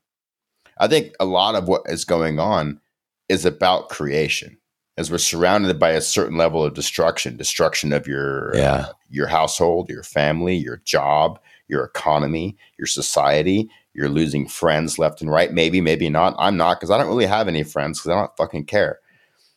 I hate people. I love them, but I hate them. But I just don't care to be around a bunch of people all the time. But what I'm saying is the pressure, and as the screw turns and the pressure increases, those who are not capable or willing to create a new life to create their own great reset as we watch the world get reset around us, whether we like it or not. I think it demands that those who can and who have a drive, who are creative, I think that's a real push. And I think those people that are creative tends to be those really creative people, not the fake celebrities and fake punk rock musicians who are pushing masks and vax. Those guys are all toys, and now they're showing themselves. But I think the real creative people that are creating separate economies, that are working with cryptocurrencies, that are developing new platforms that are secure, that are building VPNs, that are creating different enterprises for individual people to work together clandestinely. That's all. That's the real creativity. Maybe that's the goal. Maybe we've always been the target from the beginning, and everyone else is just chaff getting, or I guess they call it chaff, getting brushed off the kernel of the wheat. Fodder. Fodder, yeah. I don't know. That was beautiful. It is. It's such a beautiful visual. It's always perplexing when you really start to try to think of it and break it down. That's why I kind of just try not to even think about it or even worry about this COVID shit and just try to do my everyday life without listening to it. I actually block people on Instagram if they post a bunch of shit about COVID all the time. I'm just like, get the fuck out of here with that shit every fucking 10 minutes. Because you're giving it the energy to keep going. And I think we need to pull our energy away from it and out of it, so that way it'll normalize itself out. Because I think by putting the energy into it and watching it on TV, talking about it on the internet, and all this other shit we're doing, we're just keeping it going. And we need to just fucking let it go and go about our daily business like we used to. And then what the fuck are they going to do about that? I know, man. I 100% agree, dude. That's why, I say it in the show sometimes, but I try to live it all the time. It's just keep yourself busy, make stuff, create stuff, do things. Because I know, at least for me and some people that are around me regularly, when we plug ourselves into a task, that's why I think, volunteering at that farm, volunteering at that farm is doing something, making something. Even if you live in an apartment or whatever, just get out and go do something, make something, get together with one person, two people, or just, if you can, even just by yourself, just get into something. Because I know that when I do that, man, like I take my brain out of it. I put on an audiobook of some stupid fiction story that I'm listening to or whatever, or just music, and just get into a task, build a chicken coop or go help someone out with repaving their driveway or fucking finishing that family room in their house, or helping them, put amendments and recondition their soil so you guys can have a garden together, and maybe you can grow a week's worth of food. Not that I think people are going to need it. I mean, I do, but whatever you can do to get yourself out of the responsive habit of just responding and being affected, and then sending more responses out, and just tuning out of it, shutting off the Facebook and the fucking Twitter, and go build a chicken coop. Fuck yeah. I mean, I honestly, like, I think it's a low vibrational state to be tapped into. Like, and if you are tapping into it either way, on the opposing side or the approving side, I think that's what it is. I think it's kind of like a weird portal that's open, and it's like if you tap into it, you would just get sucked in like a little toilet, like, turd in the toilet. Either way, no matter what side you're on, but I don't think it necessarily all has to be negative, viewing the occultic elitist, whatever, like nefarious fucking overlords situation. I think it's important to understand the methods of the madness, because we live within, the paranormal existence reality. It doesn't all have to be necessarily negative. Understanding it can help us understand the paranormal, quote unquote paranormal side of everything, right?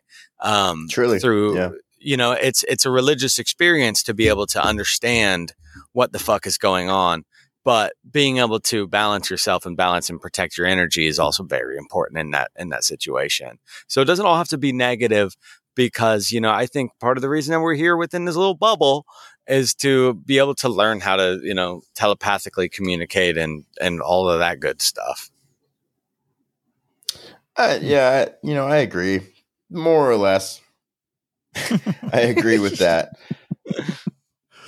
But I still think that there's too many stupid people and useless people on this world. And that's it's fucked up, dude. It's fucked up because a year and a half ago, I was like, not like those COVID fanatics, like there should be no death on this planet. Like I wasn't like that.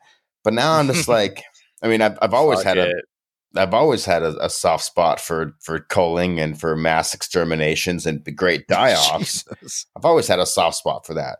But now I'm just like, wait a minute. If this is a celestial cosmic thing, and if this has a lot to do on the terrestrial plane with bloodlines and with mass exterminations, and if we're using technology and using industry to perpetuate and further, I guess, accelerate is the word, to accelerate an already scheduled great die-off of particular bloodlines, particular genotypes, my getting upset about that is useless and stupid.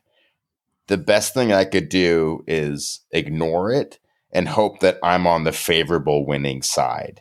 And I think that's important, to take a good hard look at your heritage and study history and see if that is the case. If that's the case, that there's a bloodline, celestial, cosmic, spiritual battle because of that blood, because of that frequency taking place here on Earth that resonates celestially and cosmically out there.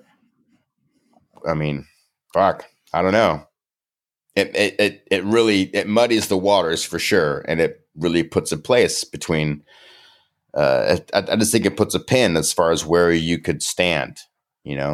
Where do you stand on that? I don't know. Yeah, man.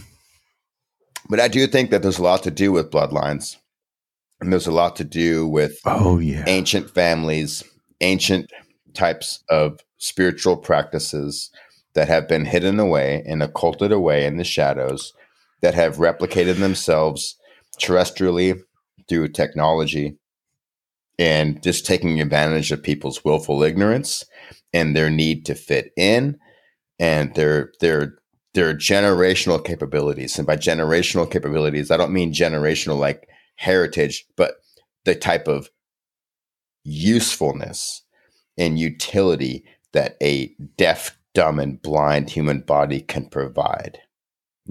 Again, I kind of throw it back to that MK kid, that vessels, MK right? Kid, that nameless person that you have stripped away of any sort of spiritual or physical significance, because you have robbed this child of its name, of its history, of its place, but yet it's still alive, it's still functioning. It is now a machine for all practical purposes that you input in and take stuff out of. Did you guys ever watch Monsters, Inc.?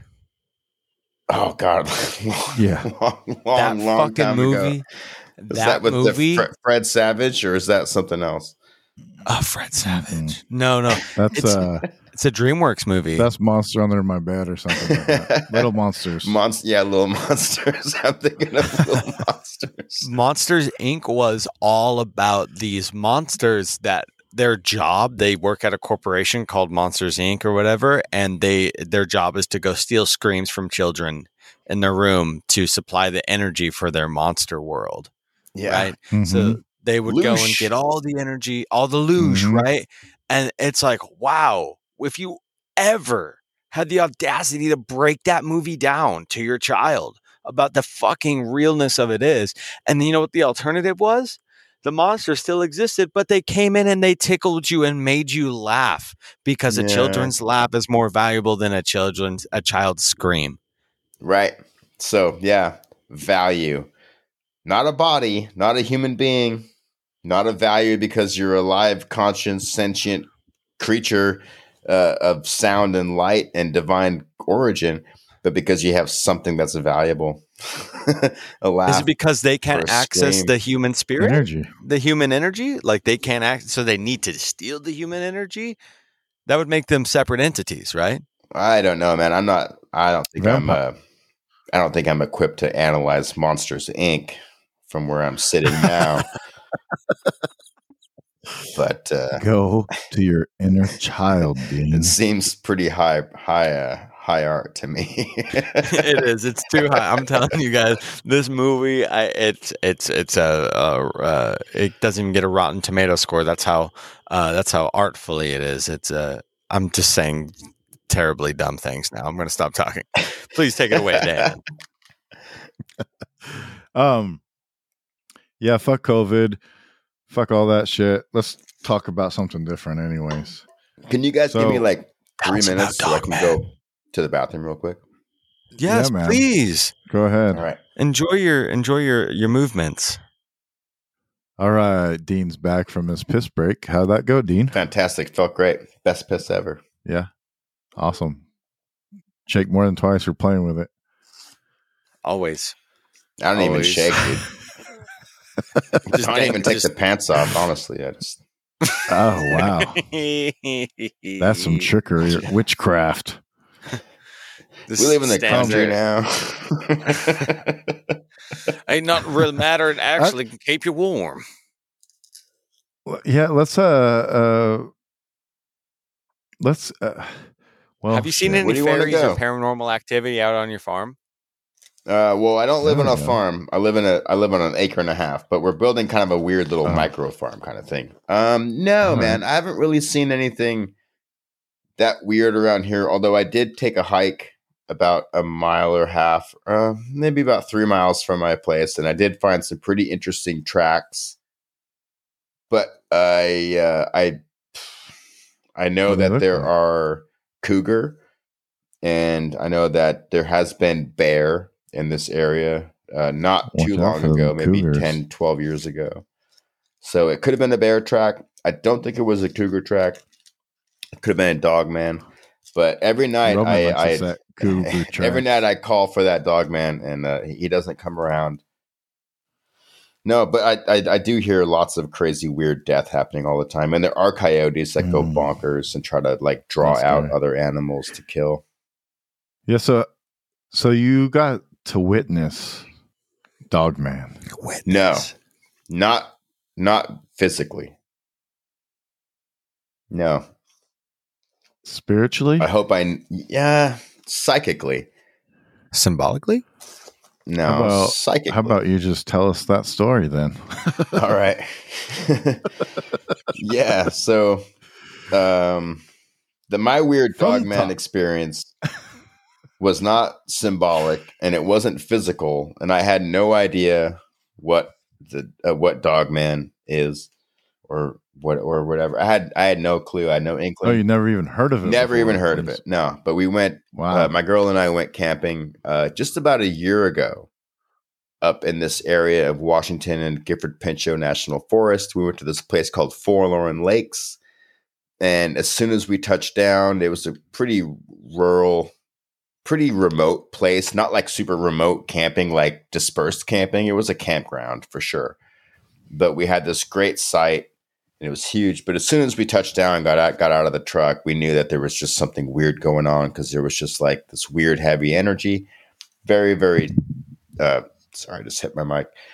Very dead, like no animals, no noises, no bugs, no sounds, nothing, no wind, nothing.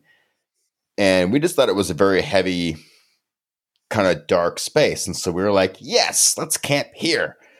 So we built our camp. And we constructed our little altar, and we gave thanks to the land, and we invited in whatever was there to stay with us.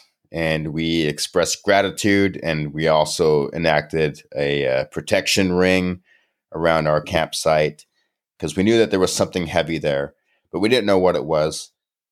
But we kind of do that anyway. Wherever we go out into the woods, we just try to bring a little bit of intention with us, and we really try to respect whatever is there, but also know that, and try to initiate dialogue that's helpful and also vulnerable. But anyway, so we did all this. And it was just a weird kind of a place, very quiet. And there was hardly anyone camping near us. And then the first night, we were sitting around the fire and we were just hanging out. We had eaten some food. And then we were talking and I was rambling like I'm doing now.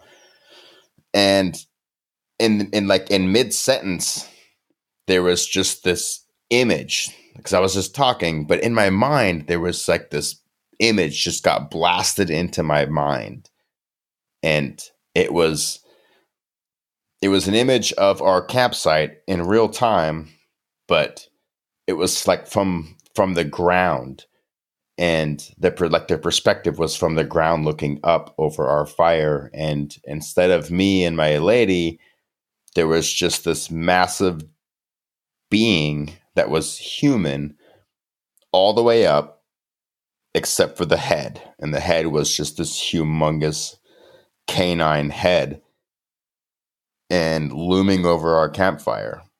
And that this idea, this image just like boom, like forced itself into my brain as I was talking about something completely unrelated. I had no idea what I was thinking or seeing. And then I kind of stopped talking for a minute and I was quiet.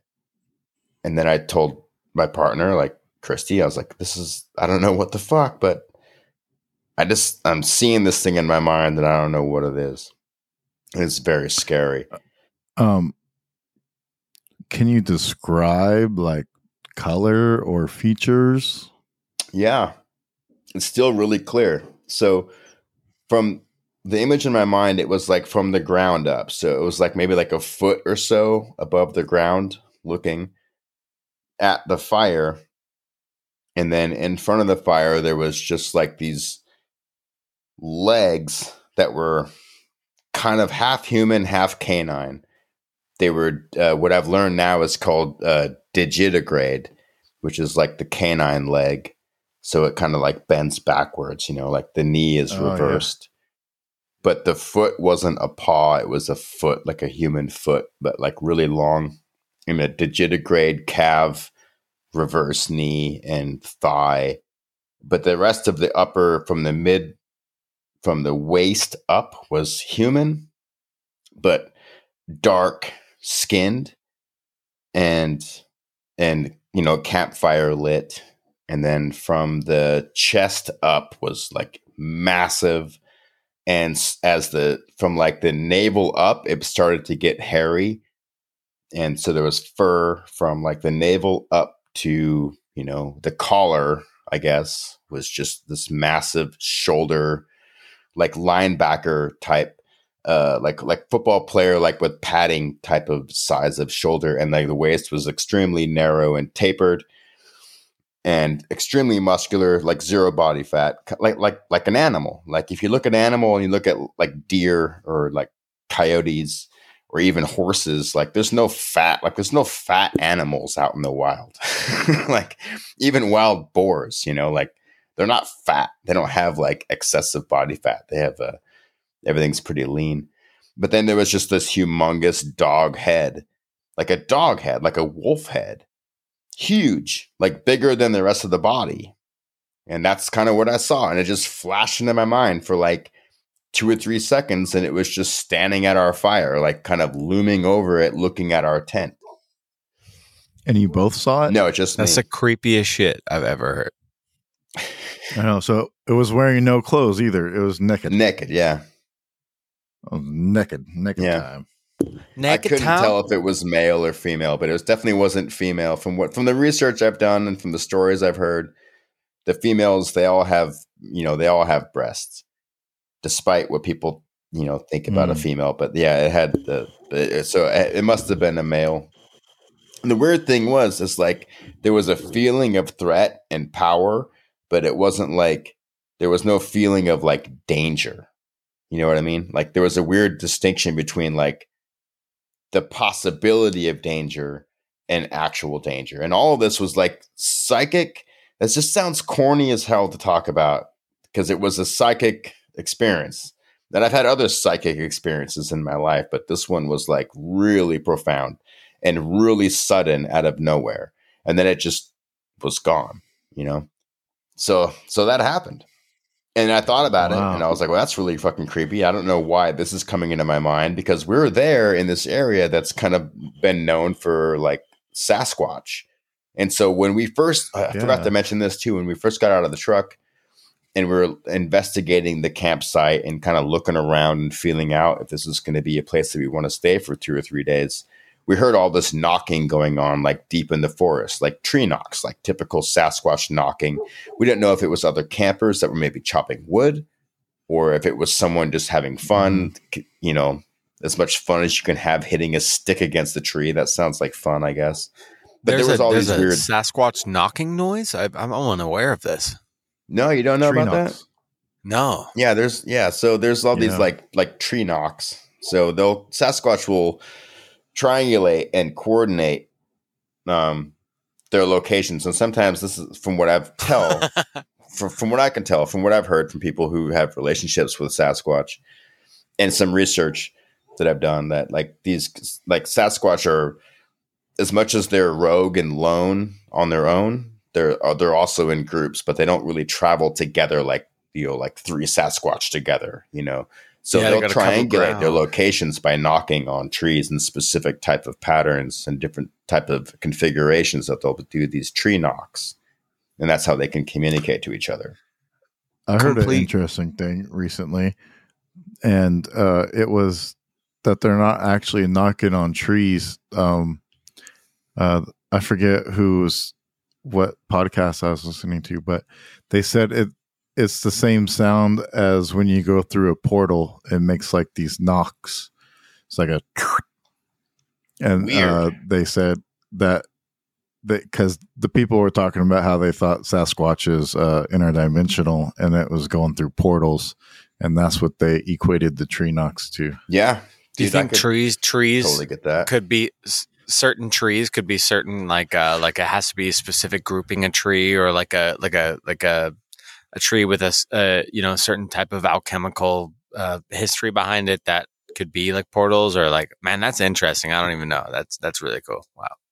It's hard to say. I mean, considering that, you know, these are all sentient beings, you know, even trees and plants are sentient beings, and they're all in a giant city of other sentient beings that are different species completely, coordinating all their movements and growth with different communications. I mean, there's like, you know, fields and fields of like networks and strings of mycelium and mycorrhizal fungal threads that connect plants and trees together, so that there's a, you know, there's a tree that gets sick and dies. Yeah, it's a fantastic network. It's the real natural internet. But it's that's what I was just going to say. Nature's internet. Yeah, it's under your feet. You know, it's fungal. It's fungus. It's a mushroom. Mm-hmm. I mean, mushrooms are just the fruit of mycorrhizae and different types of what do they call that? Mycelium. Mycelium. My favorite thing about mushroom that I heard is, and I love it. It's mushrooms eat death and create life. Yeah. That's beautiful. Yeah, how left-hand path is that, man? Yeah. That's pretty cool. So that was my weird psychic Dogman thing, but it didn't end there.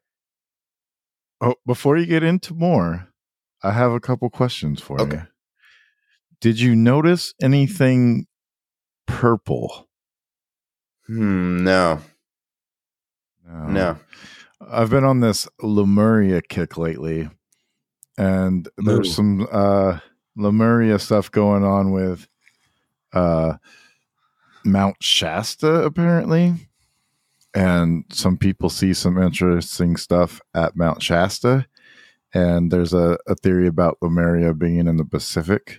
So since it seems like such a guardian type of vision, I was just curious if there was maybe any connections that you might have had to some other civilization that may have existed before, and you're seeing an ancestral spirit from that time or anything like that. No, nothing at that time. Nothing that was obvious to me or stuck out that was noticeable, but it was in retrospect, like after we got back from everything and after I'd gotten lost in the woods and after we discovered ice caves and realized that the whole ground underneath our feet were just like Swiss cheese networks of caves. I learned about the yeah, that was heavy. I learned about the adjacent wilderness, which is called Indian Heaven, which is a big prayer ground and a big sacred area that was from the Native Americans who lived there previously, even before the volcanic flows of lava that formed all these caves that were everywhere beneath your feet. I mean, there are places you could walk that you could, like, if you're hitting with a stick, say you're walking with a walking stick, it just sounds hollow. And then we found this big network of caves called the ice caves. And that's like about 1.5 miles or 2 miles from where we were camping. And you could walk all the way through these huge caves underground and everything's cold and it's really cool. But to think that those caves are just there and nowhere else is ridiculous, because the whole place, absolutely, as I discovered later on, the whole area of Gifford Pinchot Forest and Indian Heaven Wilderness is a massive bed of lava tubes. So there's just literally like Swiss cheese cave networks underground everywhere. And so the night that I had that vision was heavy and weird. It didn't slow me down. And I think it was the next night I ate a bunch of mushrooms, not a whole ton, but I ate a bunch of mushrooms and had kind of a nice little fun time. And we both did. But I kept kind of getting pulled into the woods. Like I just kind of kept like I just kept moving around the camp, like I just kept kind of moving around. I was kind of sort of just walking around our camp. We had this great big campsite, huge. And I kept getting kind of pulled into the woods, and I wanted to go into the woods, but I didn't. But I was just kind of like, I couldn't take my eyes off of the woods, and the woods are super dense and there's no trails anywhere. And all the trees are dead, and it's late summer, so everything is just brown, and there's just tons and tons of deadfall, but there's no trails anywhere. And I just kind of, as I was tripping, I wasn't tripping balls, I wasn't crazy high, but I'd had some pretty nice mushrooms, a few different kinds, and I just kind of kept getting pulled towards the woods. And I never went in. I stayed near the camp, and I stayed at the camp, and I stayed near the fire. And then after the whole night was over and it's kind of hanging out and kind of wearing off, I went to bed. And then it was like in the middle of the night that night, dude, I woke up I heard this howl, like this crazy animal howl that was like real, real close, like super close. And I sat upright and I heard this crazy howl. And there was another group of campers, like 2 guys that were like probably 500 yards away, and they had just spent the entire day building their city of a campsite. Like these guys are building like a real house out there. Like they had so much gear, they're expecting a whole bunch of people, so they're building all this stuff up. And I heard this howl, and I sat upright, and I brought my pistol with me, and so I grabbed my pistol, and I was like, holy fuck, what the fuck is that? It was unlike any kind of howl I've ever heard in my life. And then I heard these dudes 500 yards away start loading shit into their truck, and they just take off. Like they're gone. Oh, damn. Yeah. And I started, okay. And so I'm like, okay, I wasn't the only one that heard sketchy. That. Yeah. I wasn't the only one that heard that. Like my girl, Christy, heard it. These dudes had to have heard it because then they split. But then I start rationalizing like, oh, maybe these guys are just fishermen. It's before dawn. Maybe they're trying to get to the place, get to the water so they can go out there and fish. They got to, they're expecting a whole group of people because they're building a city over there in their campsite. So I don't know. So that happened, and that was fucking sketchy. But I stayed up the rest of the night because I was super sketched out by that howl, and it was just super weird. So then the next day happened, and for some reason, I decided to go for a walk out of the campsite, and we're all like, all the campsites are around these little tiny lakes, and they're not lakes as much as they're ponds. And they're not really ponds as much as they're just like pools of water, like great, big, huge puddles, you know, like they're stagnant. There's no drainage. Yeah. And I had taken a walk earlier the day before. I think it might have even been the first day. I tried to walk the perimeter of one of these little ponds. And I just kept noticing that all the trees around me were dead and dying, and tons of them had fallen. And there were many that were like, had fallen into the water, and they were all pointed at the center of these weird ponds, right? These mini lakes. It's called forlorn lakes. And then I thought about, I did research about the word forlorn. Forlorn is like abandoned, begotten, forgotten. You know, it's like this. Anyway, all these trees are falling around and pointed at the center of this lake, these little lakes. And so I started again on it's daylight. This is the day after the mushrooms, day after the sound, 2 days after the vision. That hadn't occurred. I didn't have any other weird visions. And I hadn't been thinking about Dogman. I just had this weird flash in my mind that night, you know, like I didn't know what it was. I didn't think about it. And then I heard that weird sound, and I was like, what if the two are connected? Okay, yeah, possibly, but I don't know what that is. I do know about Sasquatch. I don't know about that. I don't think the two are Sasquatch. I don't think those things equal Sasquatch. Didn't think much about it. Then the third day, I decided to go for a walk around the woods, and I was walking the perimeter of our little tiny micro lake pond puddle thing.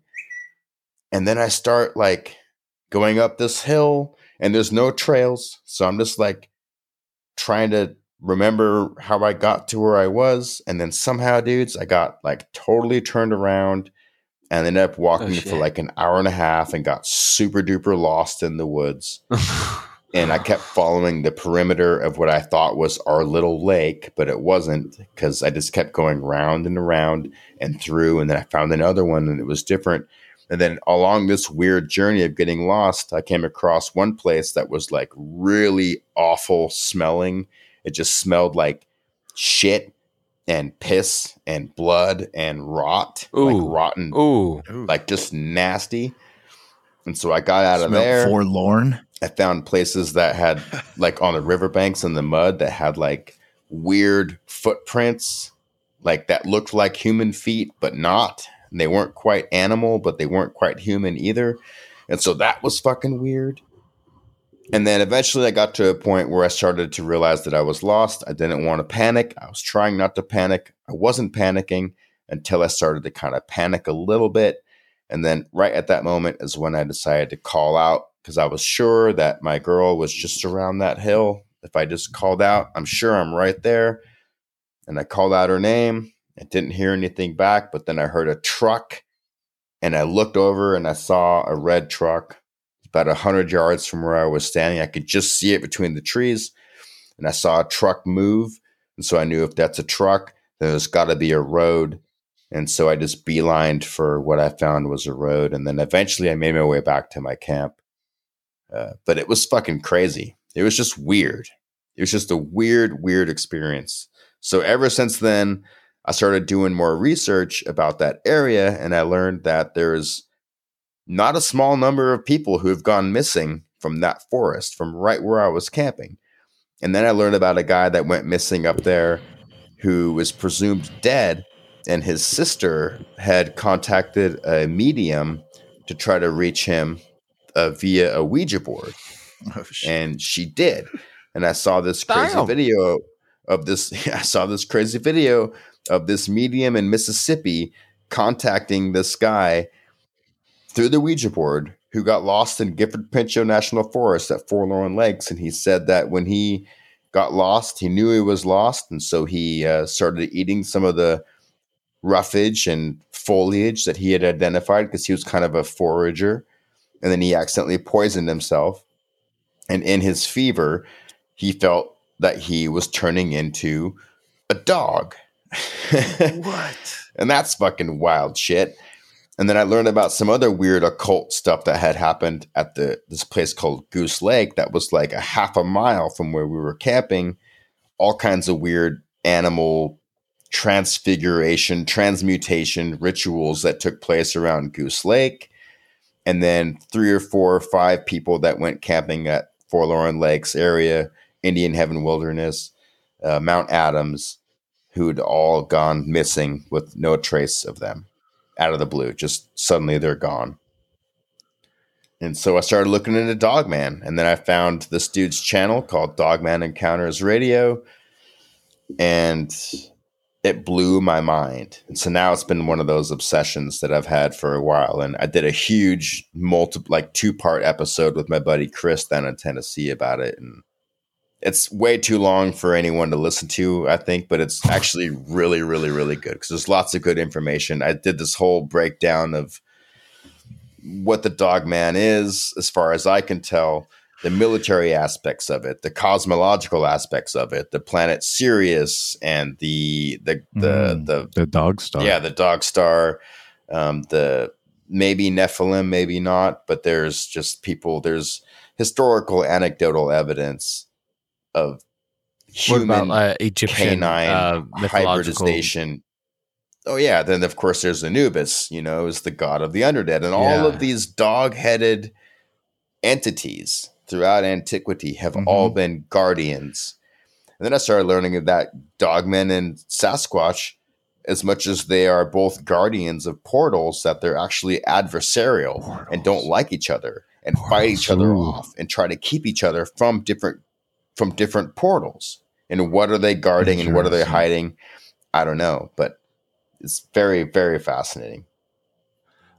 I want to ask a question too, real quick, because I want to see. We started talking about the tunnel system, there in the Pacific Northwest at Gifford Pinchot, and I know all along the West Coast, specifically because of what they told us in school is true. Then you have the tectonic plate system, right? You have the core of our planet is magma. There's lava and there's heat and pressure and combustion and all these things. And the tectonic plates, are constantly moving. And you have the Pacific plate up here, and you have you have the North American plate. Then you have the Pacific plate, and the North American plate sits a little bit above that. And up in Washington, and I'm a Washingtonian. I was actually born in Port Angeles, Washington, which is very, very northern on the peninsular side. Good country. Oh, man. Beautiful. But that area, and why I think, this is the conspiratorial side of my brain, but why I think Seattle is such an infiltrated city is because Washington is very, very special electromagnetically. And I think that a lot of these anomalies or interdimensional beings can exist in places where electromagnetic properties of the earth are very strong. And so you have these tectonic plates here, which create the mountain ranges, which have a lot of volcanic activity, which would seemingly be good places for which are electromagnetically hot spots, and then could be places for portals. And point I'm getting at, do you think there is more tunnel systems that exist deeper? Do you think that we are stacked tunnel systems? And do you think that electromagnetic hotspots could be used for teleporting across to different electromagnetic hotspots on the Earth? Ooh. Gosh, I don't know, man. I don't know. I do. I don't know. I know that the Earth is way deeper and darker than we can imagine. I can imagine that there's a lot more tunnel systems that are going on all over the place. But I think there are specific kind of pockets where there are hotspot energies. Some of those places, I think there's lots of them. I don't think they're as rare as people think. I think that there are lots of them. Like the place that I was camping at was close to Mount Adams. Do you guys know much about Mount Adams? Mm-mm. Yeah, Mount Adams is a big UFO area. There's lots, and there's been tons and tons of some of the very first accounts of people visually seeing UFOs flying in and out of the mountain, it was around Mount Adams. There's also Mount Shasta. There's the fuck, dude. I mean, there's so many places all over. A lot on the West Coast. Great Lakes. I mean, the Great Lakes. The whole you got Minnesota, Michigan, Wisconsin. Wisconsin's a little bit, down in the Midwest, but you have Minnesota and Michigan near the Great Lakes. Humongous numbers of Dogman sightings, and these are like massive bodies of water. I think that water is the source, wherever there's water or had been water at some point. These are little portal areas where dimensional beings can come in and out of. In my opinion. No, I fuck with that because I did a segment on the show a few episodes ago about a lot of scientific studies that have to do with electromagnetic, responses and information being passed through, that's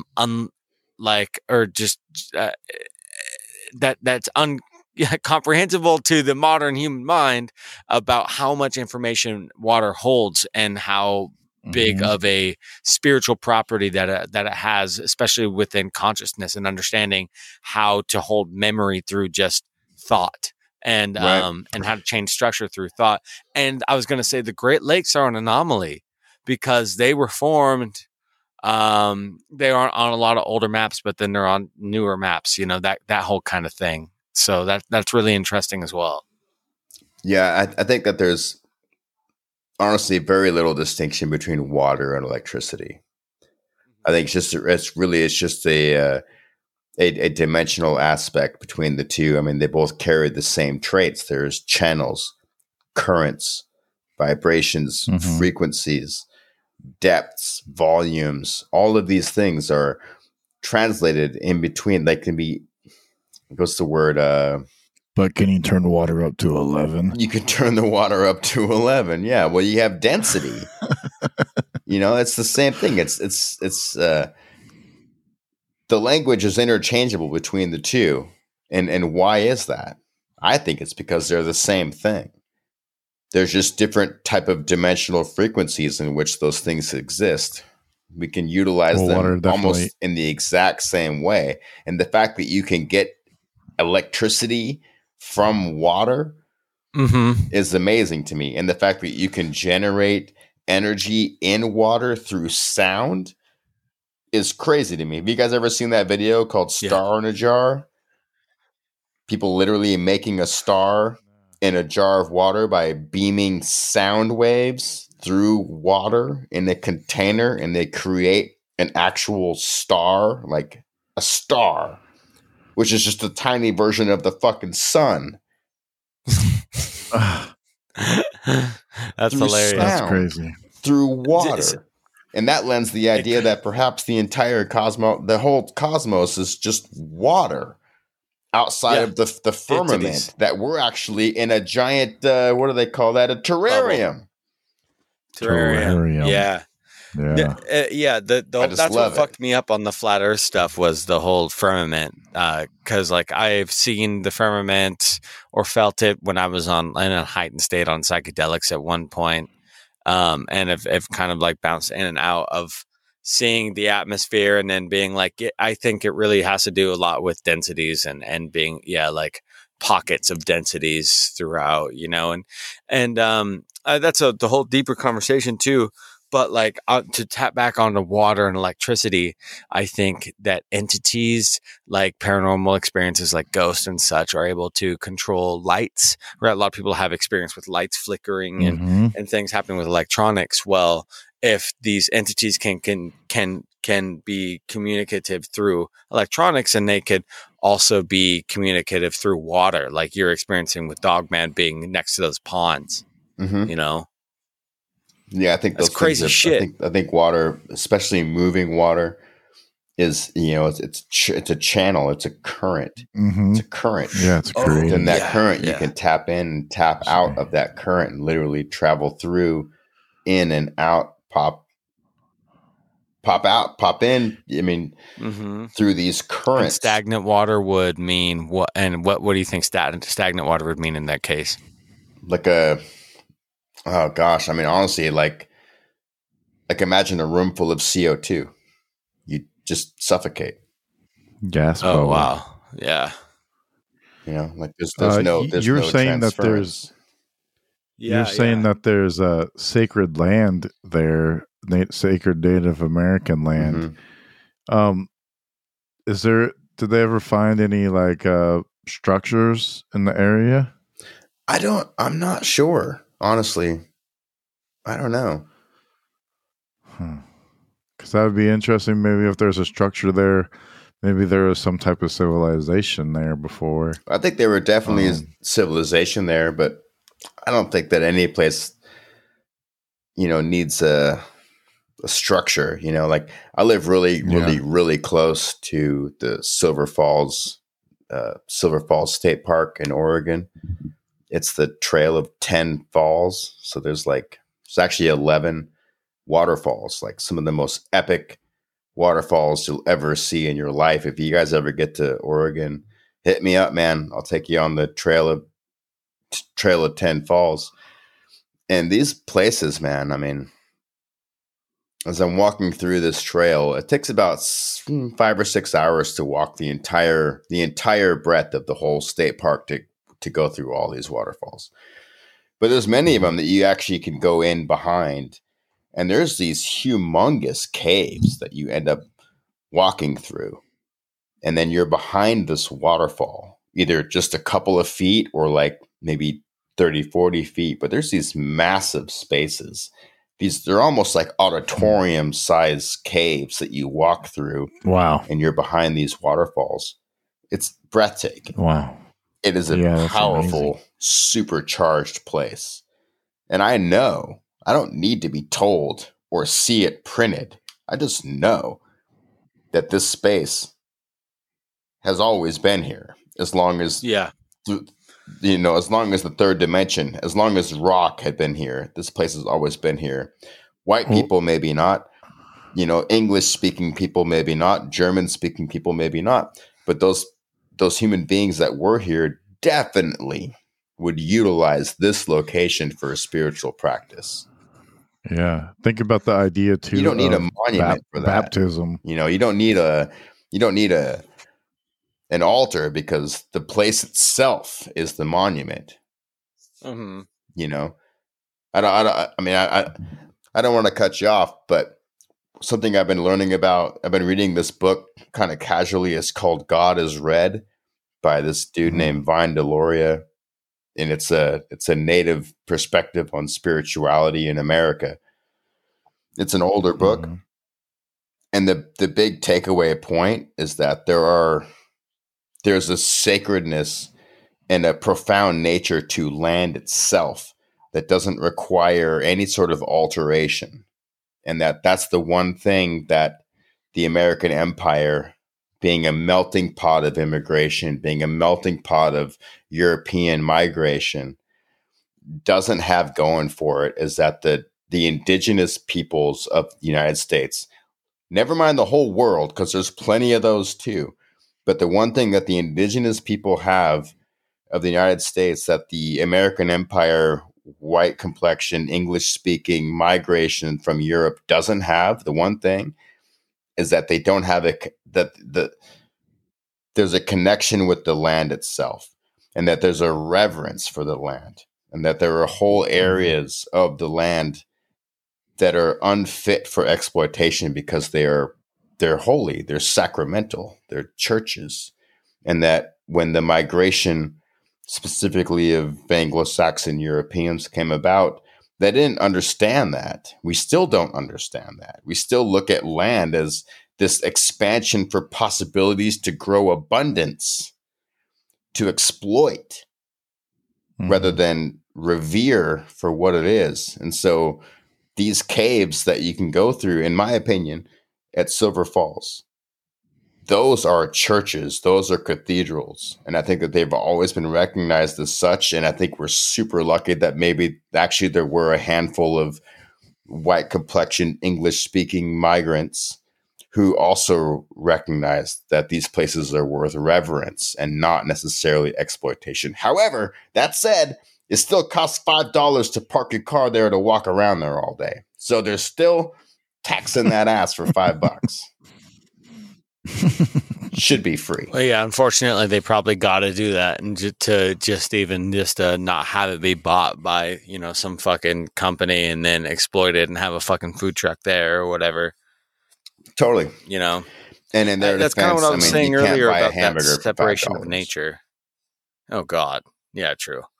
But I was saying what I was saying earlier about, like, I've always had this just this like kind of just upset upheaval of the word nature, because the word nature itself inscribes that it's separate from us and from what we are and from what life is, but it's not.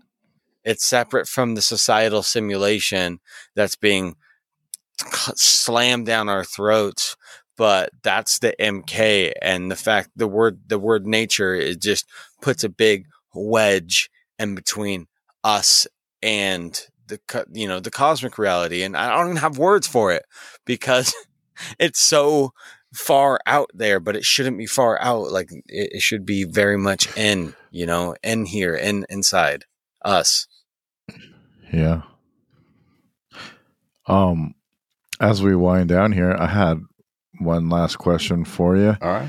Dean, we were talking about cave systems under ground and lava tubes, and started making me think about inner Earth. And have you guys ever heard of the Green Children of Woolpit? No. No, that sounds good. I love it though. What is it? You guys haven't heard that before? No, the Green Children of Woolpit? Yeah, Woolpit. Yeah. It's a English. It's in England, in Suffolk, East Anglia. Okay, yeah. 7 miles east of the town of Bury St. Edmunds. So one day at harvest time, according to William of Newburgh, during the reign of King Stephen around 1135 to 1154, the villagers of Woolpit discovered 2 children, a brother and a sister, beside one of the wolf pits that gave the village its name. Their skin was green, they spoke an unknown language, and their clothing was unfamiliar. Ralph reports that the children were taken to the home of Richard Dacane. Ralph and William agree that the pair refused all food for several days until they came across some raw, broad beans, which they consumed eagerly. The children gradually adapted to normal food. In time, lost their green color. The boy, who appeared to be the younger of the two, became sickly and died shortly after he and his sister were baptized. Of course. After learning to speak English, Ralph says just the surviving girl explained that they came from a land where the sun never shone and the light was like twilight. William says the children called their home St. Martin's Land. Ralph adds that everything there was green. According to William, the children were unable to account for their arrival in Woolpit. They had been herding their father's cattle when they heard a loud noise. According to William, the bells of Bury St. Edmunds, and suddenly found themselves by Woolpit, where they were found. Ralph says that they had become lost when they followed the cattle into a cave, and after being guided by the sound of bells, eventually emerged into our land. According to Ralph, the girl was employed for many years as a servant in Richard Dacane's household, where she was considered to be very wanton and impudent. Wanton and impudent. This means that she was kind of a punker bitch. She didn't give a fuck. Didn't want to hear about it. Okay. William says that she eventually married a man from King's Lynn, about 40 miles from Woolpit, where she was still living shortly before he wrote the book. Based on his research into Richard Dacane's family history, the astronomer and writer Duncan Lunan has concluded that the girl was given the name Agnes and that she married a royal official named Richard Bear. But that's the story. People always speculate, about who these children were, where they came from, and I thought an interesting part of that story was bells, and we're talking about portals and the tree knocks of possibly Sasquatch being what it sounds like when you travel through portals. Yeah. And they're talking about bells ringing and that ringing feeling, So maybe they awakened some type of portal and popped in, but they were green people. Does it say how old they were when they disappeared? Yeah, I think it does. Let me see if I can find that in here. I believe they were pretty young, though. Like 3? Oh, no. You not going for that the young. abduction traumatic type of No, it just reminds me of Yeah, I'm not sure. Last night I was with Christy and I were cleaning out, kind of making room in the art studio, and we were listening to Ryan Gable's podcast called The Secret Teachings. It's not always for me. I respect him though and love him, and we have his books. He's a great dude. But he did a show last night about Missing 333, which is just the title of his show. And it's kind of like Missing 411, but he was drawing a lot of attention to a preponderance of 3-year-old children that find themselves inextricably lost in the woods, being called in and pulled into forest situations, forest locations at 3 years old, only to turn up like 1,000 feet away or within a half a mile and having no recollection. But in one case, a child being taken care of by a bear for 3 days, according to what the child says. But it could be a dog, man, But just that was in children the 411 stuff too. Yeah. So yeah, it was touched on. It was a good episode. I think so. I mean, Ryan Gable, a lot like a lot of other podcasts in that kind of niche, like Clyde Lewis, Ground Zero. I love these guys. They're great, and they do a lot of great work, and they have a great perspective. It does get a little bit redundant after the second hour. You do the first hour, and then the second hour kind of repeats itself, but it's great work. So yeah, if you can, check out Ryan Gable's Secret Teachings podcast, his most recent episode, which, I don't know, just look for 333, Ryan Gable. Pretty good.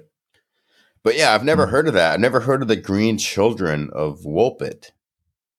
Yeah. It sounds vaguely familiar, but there's so many interesting stories like that, but that's a really cool one. It's a really cool one. I'm glad. They even the guy's name was Richard D. Caine, Caine, which kind of looks like canine. Yeah.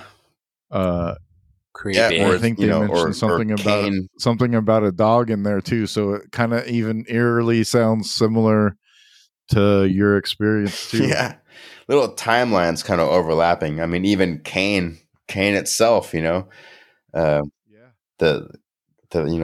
brother of Abel, the Canine, the Canaanites, the Canaan. Yeah. All these savages. Yeah, I just love that too. Like just the whole connotation of savagery with the unknown, that hostile other, And it's so interesting too, because of all the stories I've heard about like Dogman and my own experience, like as threatening as it was just that. I never felt like I was in any kind of danger. And of all the stories I've heard of people that have had some pretty significant encounters, and I think you probably would be interested in the most recent episode, because this dude is the most recent episode of Dogman Encounters Radio with Vic Cundiff. It's a YouTube channel. His guest is a self-proclaimed Odinist. He has a relationship with the Norse and a relationship with the runes, and his encounters are very elaborate. And then, yeah. Who's that guy? It's just Benjamin Balderson? No, it's not Snorri Snorgelson either. But it's interesting. I mean, a lot of these stories seem incredible as far as like without credibility. But yeah, the question that I asked, in the episode I did, the 2 episodes I did with my friend Chris for my podcast with the Dogman was, why would anyone go out of their way to concoct and reenact such an elaborate story to gain some sort of attention to themselves on one of the most obscure subjects and one of the most lesser known obscure YouTube channels or podcasts that matters to such an obscure population of people? It seems like a lot of effort to go to for such low hanging fruit. And that's why I don't think that they're all so fabricated. I know that there probably are some that People are are hungry though, man. People are hungry. People are hungry. They want that fruit. Yeah. They need to eat. Yeah, but why? They're tired of those beans. I know. Babies got to eat. People got to eat, but no one's getting paid for these stories. Yeah. Nor, like seemingly they would never like they're not just going to drop into tens of thousands of dollars by exposing their Dogman situation. Like, well, there's also a lot of kind of stories like it though, so everybody can't be fabricating similar things. I mean, I guess you're right. In a way you could if it's in the ether already. I kind of feel like that with UFOs sometimes, that people just kind of see what they want to see based on their own personality or what they believe in. But for sure, as in your case, you didn't even know about Dogman before until you saw him, so that's pretty interesting. I like that.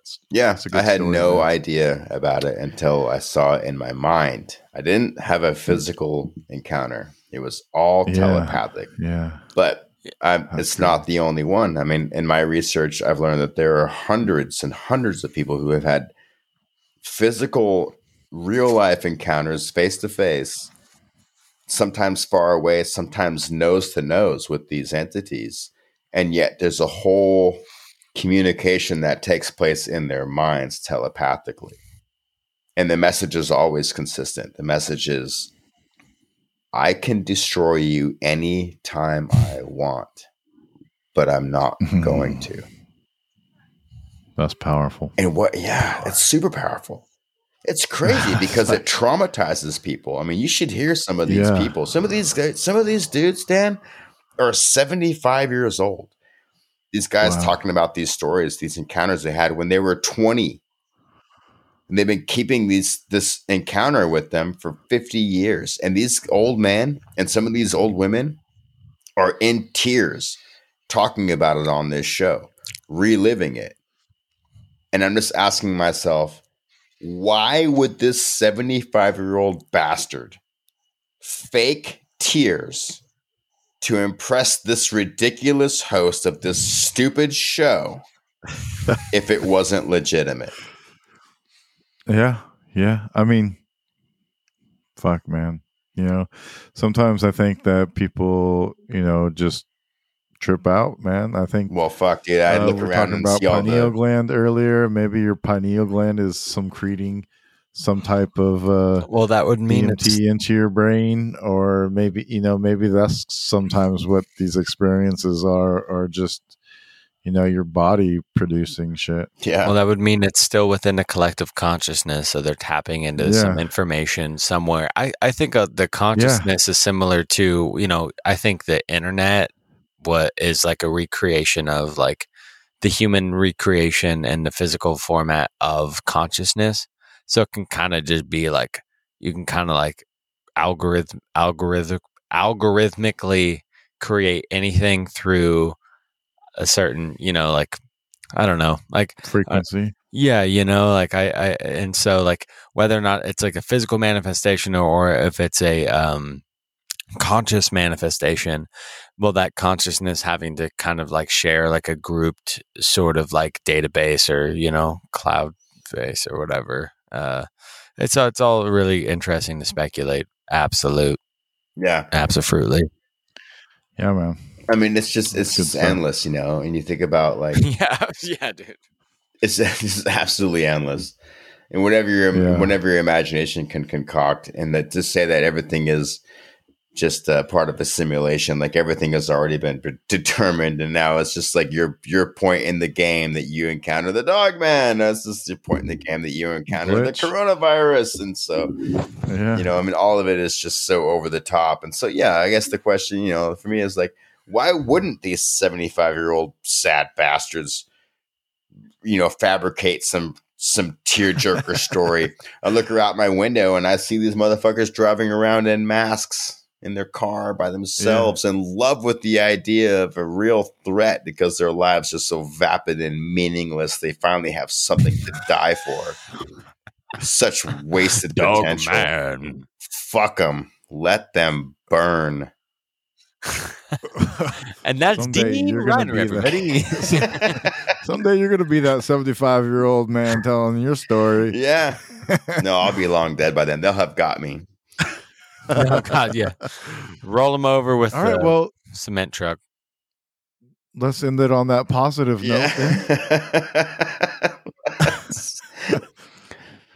And everything I ever hoped and Dean, it was. tell the good people where they can find you and what you got going on in the world. All right, man. Well, first I want to say thank you guys for letting me on your show. I think it's really cool. I dig your show. I dig meeting you guys. I met you. I don't know if I'll ever meet you, Dan, in real life, but virtually it's adequate for now. I may have to take a trip down to California. I might be taking a trip up to Oregon, so you're good. Well, yeah, dude, hit me up if you do, man. And fucking Roman, dude, you're a gentleman. Very, very cool. I enjoyed, dude. I think one of the best parts about Manifest was just kicking it with you, and just on the log at the fire with Catherine, just popping off and telling stories, and then you just disappeared into the night like classic Irish goodbye. It was so cool. That's like Roman, dude. He just fucking disappears. I don't know. Yeah, just like where that fucking guy goes. We drank quite a few beers and asked quite a few different people what they thought about the polls, and that was like, it was such a good moment. I had to leave. I didn't want it to deteriorate. Not that I thought that it would, but I was just like, it was a great experience. Sitting with you on the log, drinking beers, and everyone that walked by our campfire, we just demanded answers from them about the polls. What's going on in Antarctica? Why can't we look at it? No one had any idea we were talking about. I think all the focus is in Antarctica, and we should be looking at the Arctic. Yeah, there you go. It's good. But yeah, so thanks for having me on your show, you guys. It's really cool. Yeah, man. I am the one and only Mr. Dean Reiner of the Up is Down podcast, 100% self-produced independently on my own by myself, whenever I want, however I want. That's the product that I make. I do it value for value. I hope that people have value, that they find value out of the show, and that they consider supporting the show with whatever value they got by returning that back to the show at the support links. It's been actually really great, man. I don't ever put anything behind a paywall. I do everything for free, 100% offer it up. And then I just ask people to consider the value of it. So that's been really cool. You can find me Up is Down podcast. You can find me on Apple iTunes. I've been known to lurk around on Stitcher. Spreaker is my host, so you can find me there. I prefer podcast-friendly apps like Podcast 2.0 apps like Podverse, Podcatcher, things like that. Podverse is my go-to podcast app. I like that one. You can find me there. You can also check out me and my podcast RSS feed. It's always going to be at deanreiner.com, which is my own little silly website that hosts not only the podcast RSS feed and has a player, but also has a bunch of the other artwork that I do and that I have made over the years and that I continue to produce. I've been actually doing a lot more painting lately than ever, which has been a lot of fun. It's kind of why I'm not doing so many shows so actively. It's because I kind of get caught up in making paintings. Artwork. I just make stuff. So that's what's the name of the website again, sir? It's deanreiner.com. DEANREINER.com.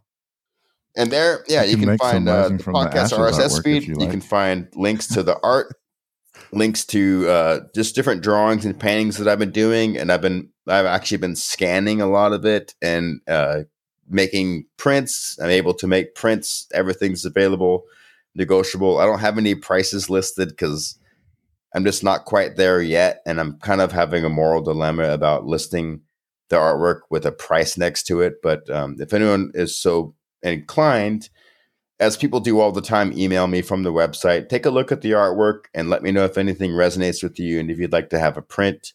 Or also, I mean, I'm open to negotiate prices for originals. A lot of the paintings that I do are kind of big. They're hard to ship because they're not like on canvas. I like to make my own constructions. I like to paint oil on wood. And so I frame the wood in a singular construction. So in any case, that's just what I've been doing lately, goddammit. And that's where you can find me at all those places. And you can look at the artwork and you can consider supporting me because I don't have any income because I resigned from my job because I'm burning the whole shit down and I'm rolling it down the hill. I'm looking at your art right now. Honestly, I typed it in and yeah, it's good. It's very good. I love it. Cool, man. Thanks, dude. It's some lot of some deep shit going on here with your paintings, dude. It's a great job, man. Holy wow. Thanks. Well, Dean, I wanted to thank you for stopping by our humble little pod, and I wanted to leave you with one thought of inspiration. All right. And that is, maybe you saw Dogman and he seemed bigger and like a boss to you because he was telling you to be your own boss. Nice. Control your own life. And seems like that's exactly what you did, sir. So my life changed completely after that. So there's something there. Yeah, man. Dude, it's nuts. It's interesting you said that because it was just within about 60 days after that and strange psychic encounter that I made actual drastic efforts to torch every aspect of my Portland life. It torched my job. I torched my rad apartment. Everything was all comfy and secure and cozy. And then my truck got stolen.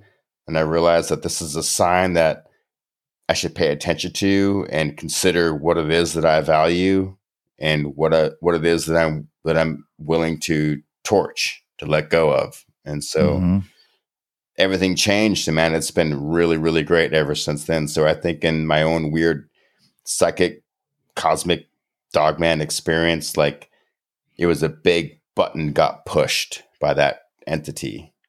Yeah. So anyway, man, thanks for having me. It's been really fun. Yeah. Thank you. Thank you. We'll get you on again if you're down, bro. Yeah. 100%. Dude, anytime, man. You guys are fucking great. I love talking to you. This has been really cool. Oh, thanks, See man. you on the other side. All right, man. How do I get off this And thing? to everybody out there, wake up. Wake up. Love it.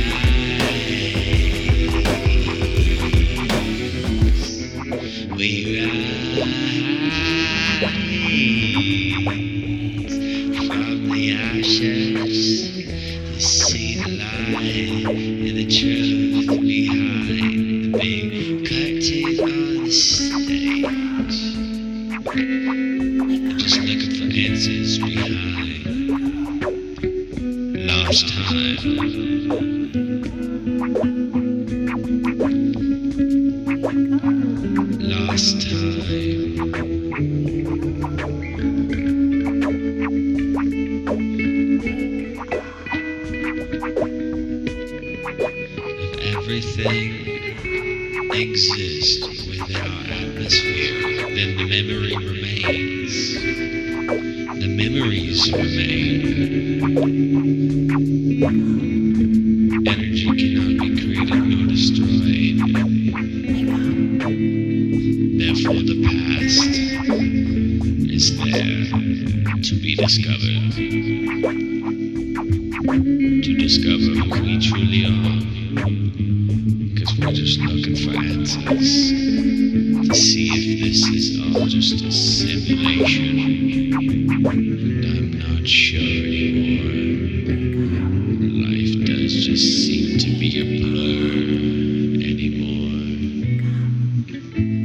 Will we rise from the ashes?